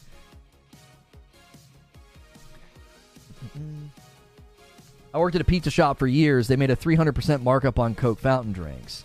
Right, like, I don't think people understood. It was like, I was literally just trying to establish that I want you to imagine being a very, very big and successful business. I want you to imagine a portion of your revenue coming under threat and then protecting that revenue.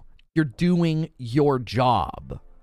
That's what you are supposed to do. Your shareholders would have every right to sue you if you shrugged at a 5% profit disruption. They'd be like, you just stood idly by, you didn't do anything? What, you didn't try to get concessions? You didn't try to push for any regulatory oversight? You just let this happen? They would sue you. They'd be like, what are you doing? We just lost millions of dollars. Fountain drinks are their primary profit drivers typically. Oh, the thing that killed me too with the McDonald's analogy, I had a guy tell me, he's like, nobody goes to McDonald's just for a Coke. And I'm like, that's actually not true. I could list 10 people personally right now that I know that'll never buy food from McDonald's, but they go through the drive-thru and get a Coke. My wife will never buy a cheeseburger and eat it from there. She won't. She gets a Coke. Her sister, her mom, her friends. She follows people on Instagram that's what they do when they go to fast food places. They just get a soft drink. They go through the drive-thru. Like, that's you know what I'm saying? Unbelievable. I've seen too many content creators across a variety of topics show a lack of understanding of how the world actually works. Like, they don't know how much they don't know. That fountain Coke they have has crack sprinkled in it. Oh, it's a proprietary recipe, too. That's the other thing people don't understand. The analogy worked quite well. Can we get 22 more likes on the video? McDonald's Coke hit different? They literally pay for a proprietary recipe. You can't get that flavor anywhere else. It tastes different at McDonald's for a reason. It's slightly more syrup or something.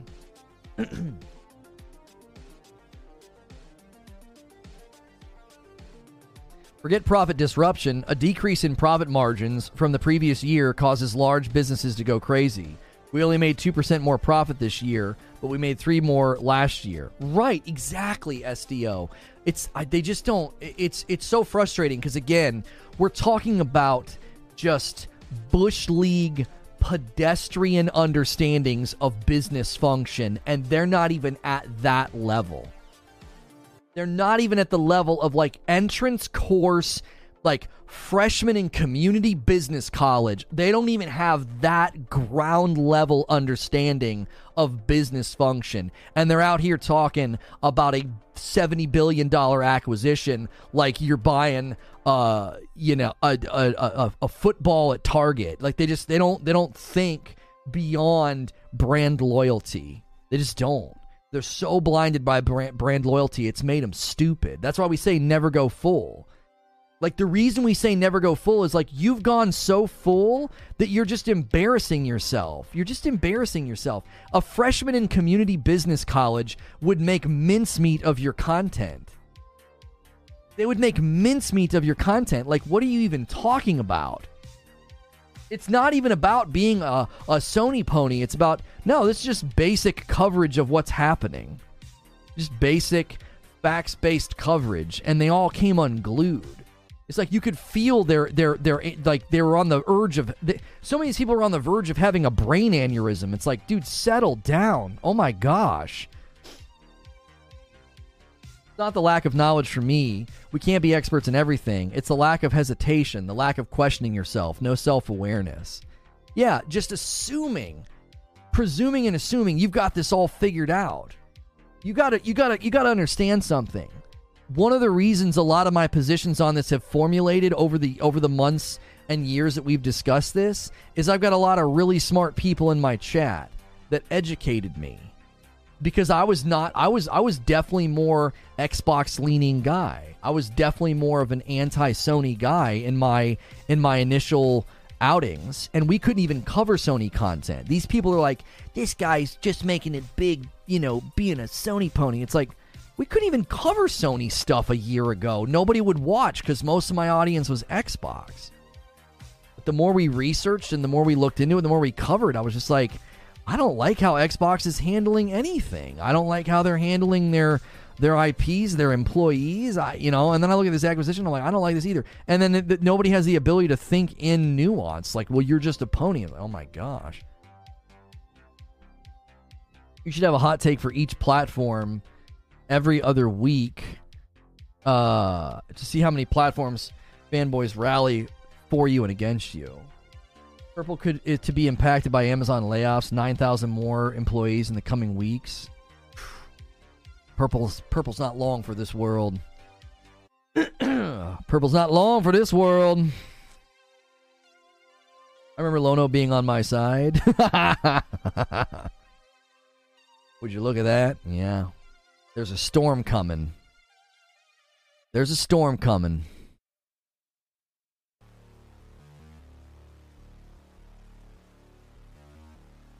Tovo says, I appreciate that take a lot. There's no humility. It's not even a lack of humility either. There's this aggression. There's this insecurity. They immediately insult me and try to smear me. It's like, look at what you're doing. Look at what you're doing. Zero investigative integrity, zero character. They just instantly shred me and try to harm me and hurt me. It's like, wow. Wow. This is so personal for you. It's so personal that you go on a warpath against somebody that you've never met and know nothing about. I just think they look pathetic. I really do. I think they're pitiable people. They're pitiable. I think all their platforms all their platforms and channels are not long for this world because they'll just paint themselves into a corner like every other biased media outlet, and then eventually no one will care. You'll have to bang the drum for the audience that supported you. You know? In the song by Project 86, Another Boredom Movement, he says, your time in the spotlight will fade. But then he goes on beyond that. He says, it'll end at the same hands from the pigs that made you. Like the idea that the people that you're playing the fiddle for, these ravenous people, they'll murder you the minute they get the chance. You can't cross them. You just can't. And I'm going to continue to try to create something different. You know, I'm not going to suddenly lose a ton of my following and support because I make an anti-Sony video or I disagree with something Sony has done.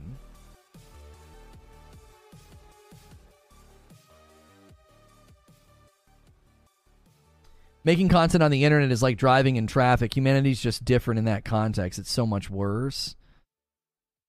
Yeah. I think one of the things I liked about how they did some of these areas is they're not afraid to put really big enemies in some of the smaller areas. I liked that. Because you got these guys here, but then you'll have the big bro like show up and start slamming the ground. I'm excited to play Druid and Necromancer. Yeah. I'm kind of bummed that they spread them out like that because I was way more interested in the Necro and the Druid, but what are you going to do? I did not finish Act 1, no, Andrew. I'm going to try to this weekend, which is unfortunate because, I got so far on my Sorcerer, and if I start over with a Druid or a Necro, I don't know if I'll make it. No, I know you're not being fatalist, Tovo. I know you're not being fatalist. I'm not bothered or concerned. I'm not bothered or concerned. Like, I don't always agree with you, but I respect that you're true to yourself. Thank you. Two kinds of people applies to all things, including traffic and content creation. I'm in it to win it, and we are all in this together. Figure out which person is, and then they make sense. Right? Yeah. I mean, like I said, I'm not going to make any public responses unless I feel like my hand is forced. And there was one particular person that I feel like he's forcing my hand because he's going beyond just saying, oh, here's an article, ignore this guy. Like, he's actually posting libelous, defamatory statements about me, calling me certain things. And it's like, man, you're going to force my hand, bro. Like, I don't want to do this. I don't want to go down this road. Just leave me alone, bro.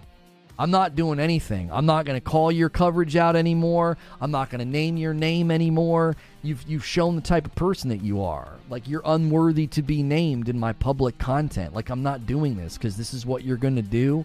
But if you push this issue, you're going to push me and back me into a corner where I have to defend myself. And you're not going to find it pleasant. You're just not. You're not going to find it to be a pleasant experience. MM2K gonna push the goal on the members a little bit closer. 17. That's a brand new member. That's not a gifted. Thank you so much, MM2K. Guys, we are 8 members away from our daily goal. When we hit 25, I have to give 5. Thank you for being here. Make sure that you guys just saw it. Use the P word. Yeah, Eugene. That's not him just linking to an article anymore. You've now crossed the line. Like, come on, bro. Just leave me be. I did a video. I quoted your article. I said you failed to substantiate your claims, and this is the road you want to take. Bro, you're going to push me. You're going to push me to a place I don't want to go. Like, I would just prefer to keep making content. You know? I don't know why you got to pull those kind of words out. They're libelous. They're defamatory. They're false. You got no backing to claim that. You're putting yourself in a bad spot. I don't want to do this. I've done this before, and it's not fun. It's not pleasant.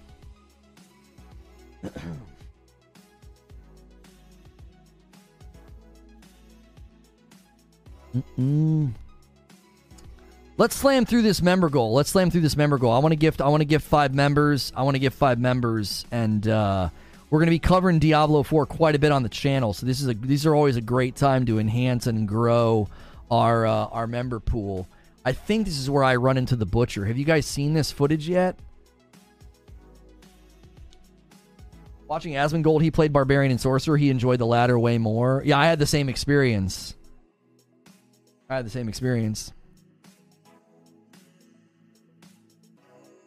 Sorry, bro. Meet the land of the brain dead. Don't worry. Just keep fighting the good fight while others fight for what's best for a logo.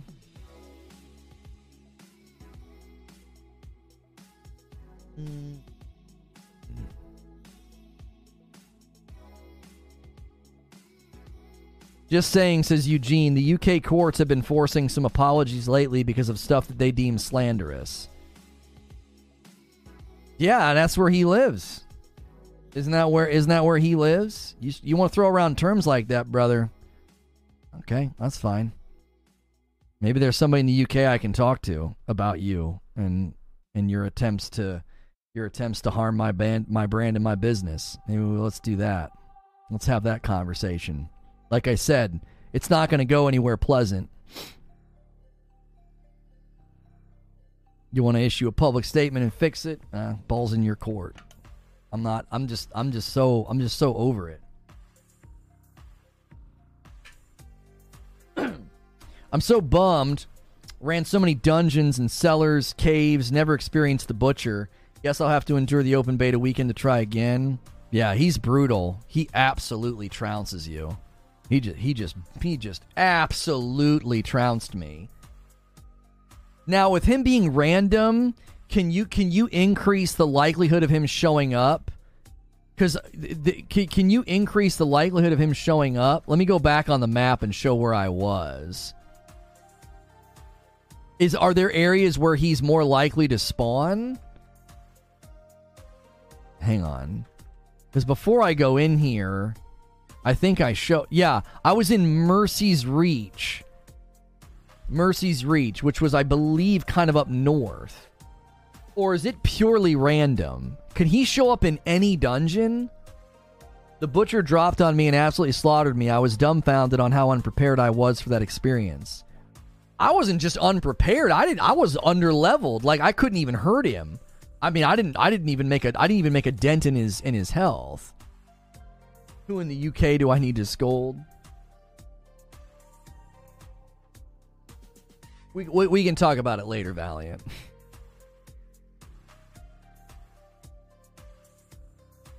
My sorcerer class is super high DPS with the arc lash. How does it feel to say Diablo 2, my favorite Diablo? There have been people that have said that the skill trees are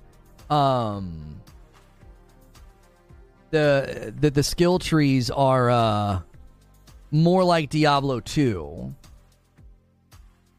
So take that for what it's worth. Like, I played Diablo 2 so much in the past, but I don't remember enough to draw connections between Diablo 4 and Diablo 2. But I've had a lot of people say, a lot of the early game previews that I read, a lot of the early game press that I read, that's what people were saying.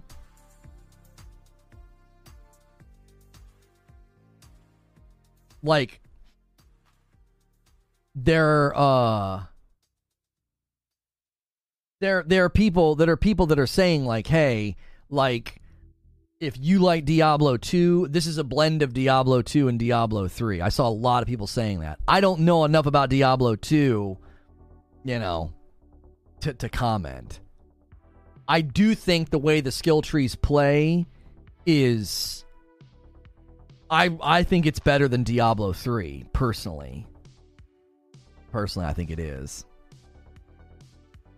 So if you guys want to see the Butcher, as far as Diablo 4 beta gameplay, the Butcher, people that were looking for him, he showed up here for me in Mercy's Reach, and he absolutely obliterates me. Like, I don't even think I move his health bar. My build got stronger as I played with my Sorcerer too, so I don't know, you know, my build was a little experimental and not quite, you know, refined or polished at this point. So, did I play Diablo 2 Resurrected? Not for very long. The lack of potion stacking, I just couldn't do it.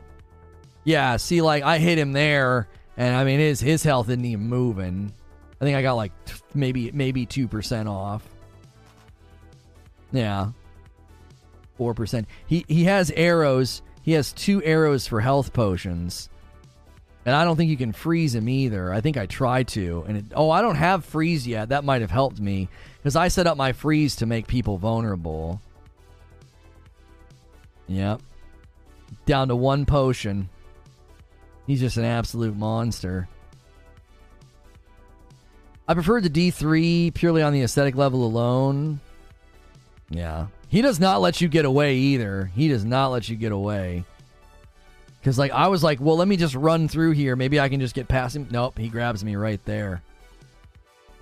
I was trying to run away. I was literally about to go through that door and, like, make my escape. And he grabbed me. He freaking hooked me. I was like, I'm getting out of here, bro. Does the butcher say, oh, fresh meat? No, I don't think... I don't know. I don't think I heard him say anything. The directional movement and the skill tree are totally influenced by D2, says Anung Unrama. Well, there you go. There's somebody saying that it's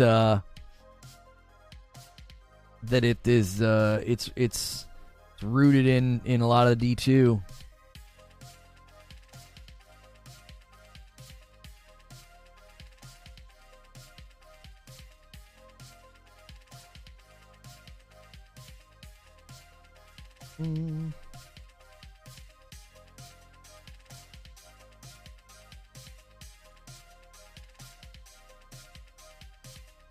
Yeah, you can't freeze the bigger bosses. That's kind of a bummer for Source. Yeah, I think it still applies vulnerable, though, doesn't it? I think mine still applied vulnerable when I did it, like once I had it leveled for that. So, I think one of the dilemmas with freeze is that if you can freeze a big enemy like that, it can kind of throw off the design. Say what? Fresh meat. Yeah. I think they're saying that he said that in the past. Right? I'm assuming. I'm a big Diablo guy, but I don't have all the little nooks and crannies memorized. You know what I'm saying? I don't. Okay.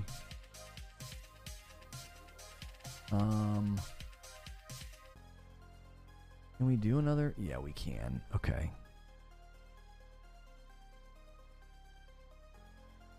Yeah.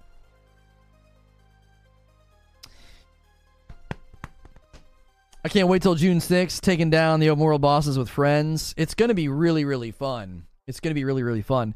I just hope that we can get consistent support for gameplay. That's always been a bit of a struggle of ours, is that I am known for being a talk show host, and when we do gameplay, people tend to bounce. So my hope would be is if we kind of reserve Diablo for like afternoon play sessions, comb over the updates, comb over the patches, the blogs, and, you know, get a clan going, you know, do all the activities. If there's weekly and daily resets, stuff like that.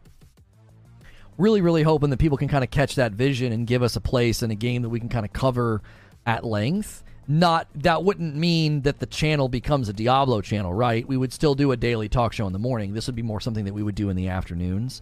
So we'll see. We'll see. The results on Friday felt pretty good, but again, when it's a day one thing and there was tons of people getting disconnected and tons of queue time, so everybody flocks to YouTube to be like, you know, hey man, what's going on? Why can you play? I would like to play. Like, that happens pretty regularly. Diablo 2 for skills, defo. The skills weren't capped as low in D2. You could put like 20 points in one skill, but you could also mess up a build hugely in D2, says Hilly. Yeah, I like that you could just invest in some of the earlier skills to make them strong instead of like spreading yourself super thin, you know? Yeah, we'll be doing a Reforged clan. Yeah, I don't think there's any point in setting up a clan in the beta because everything's going to get wiped. But we will 100% be doing a clan, yes. And we will probably reserve the clan for members only, and we'll funnel everything through the Discord. So that's a great reason to become a member, to gift some members, to get into the Discord. We need 8 more members, and I'll have to gift 5. You guys are kind of running out of time to do this, but 8 more members. And we want to get as many people as we can in the door to experience kind of like how our community engages with games and stuff like that. Asmon does both, and I only engage with his talking content, not his game content. It's perfectly doable. You just need to have a process to split effectively. Yeah, you need people that want to show up for the, you know, for the afternoon stuff. Yeah, here's what happens if you try to go too far in the beta. If you try to go to like the edge of the map, or not the edge of the map, the edge of the zone that they put into the beta.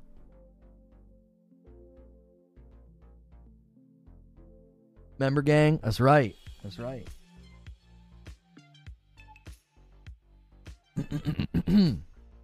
Thank you guys for getting us to 400 likes on this video. Thank you to all of the new subscribers today. I greatly appreciate it. We do have some good stuff today to show you.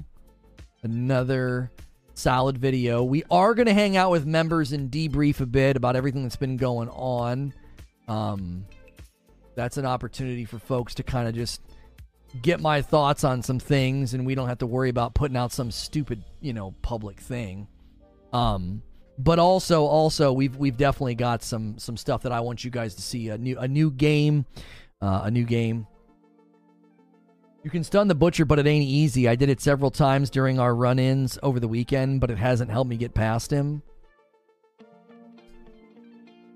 Yeah, I do think that might be a shortcoming. That could be considered a shortcoming of the randomness and the procedural generation stuff, because what that can turn into is if you really, really want to play in, if you really want to find the butcher,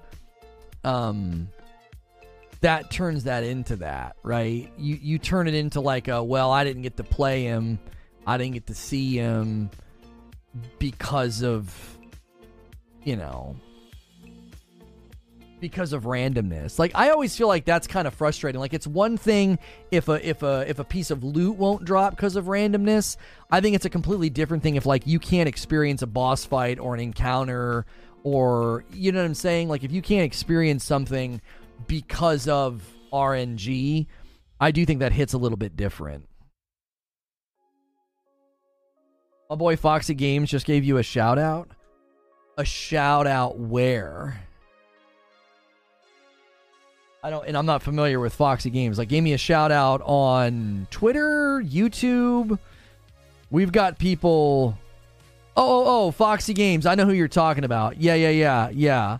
He follows me on Twitter. He sent me a DM this morning. And I said, hey, thanks for the support or whatever, because it's getting kind of nasty on Twitter, but Twitter gonna do what Twitter gonna do. That's just Twitter's MO. That's all they know how to do to a certain extent. We're not concerned. It doesn't affect our content. But I appreciated his shout out. I appreciated his DM. He followed me. He reached out. He's like, hey man, just wanted to know I appreciate your content. I was like, hey, I appreciate it. Oh, he did it on his channel? Oh, that's really sweet. That's really nice. I appreciate that, man. That's really kind of him to do. His channel is 37,000 subscribers. So I appreciate it very, very much. It's nice when people decide to do that. Even our boy Doc Dark did a little reaction video to me. Appreciated it. All right, you guys. I'm gonna throw down the gauntlet. You have 7 minutes. I was gonna try and give you 8 minutes for 8 members. You have 7 minutes for 8 more members. We have not missed this member goal since November. We were gonna try and have a year-long streak. We need 8 more. I'll give 5. Then I've got something brand new for you. Reaction to something that Skillup also reacted to. That it was a game that we were all looking forward to. That I'm kind of worried is not going to turn into a game worth playing or a game worth touching. Yo, what's good, Dan23? How are you? You don't find the butcher, he finds you. I like that. Yeah. Chat needs to wake up. I don't know where y'all went. Where'd y'all go on me? And we hit that window where everybody takes off.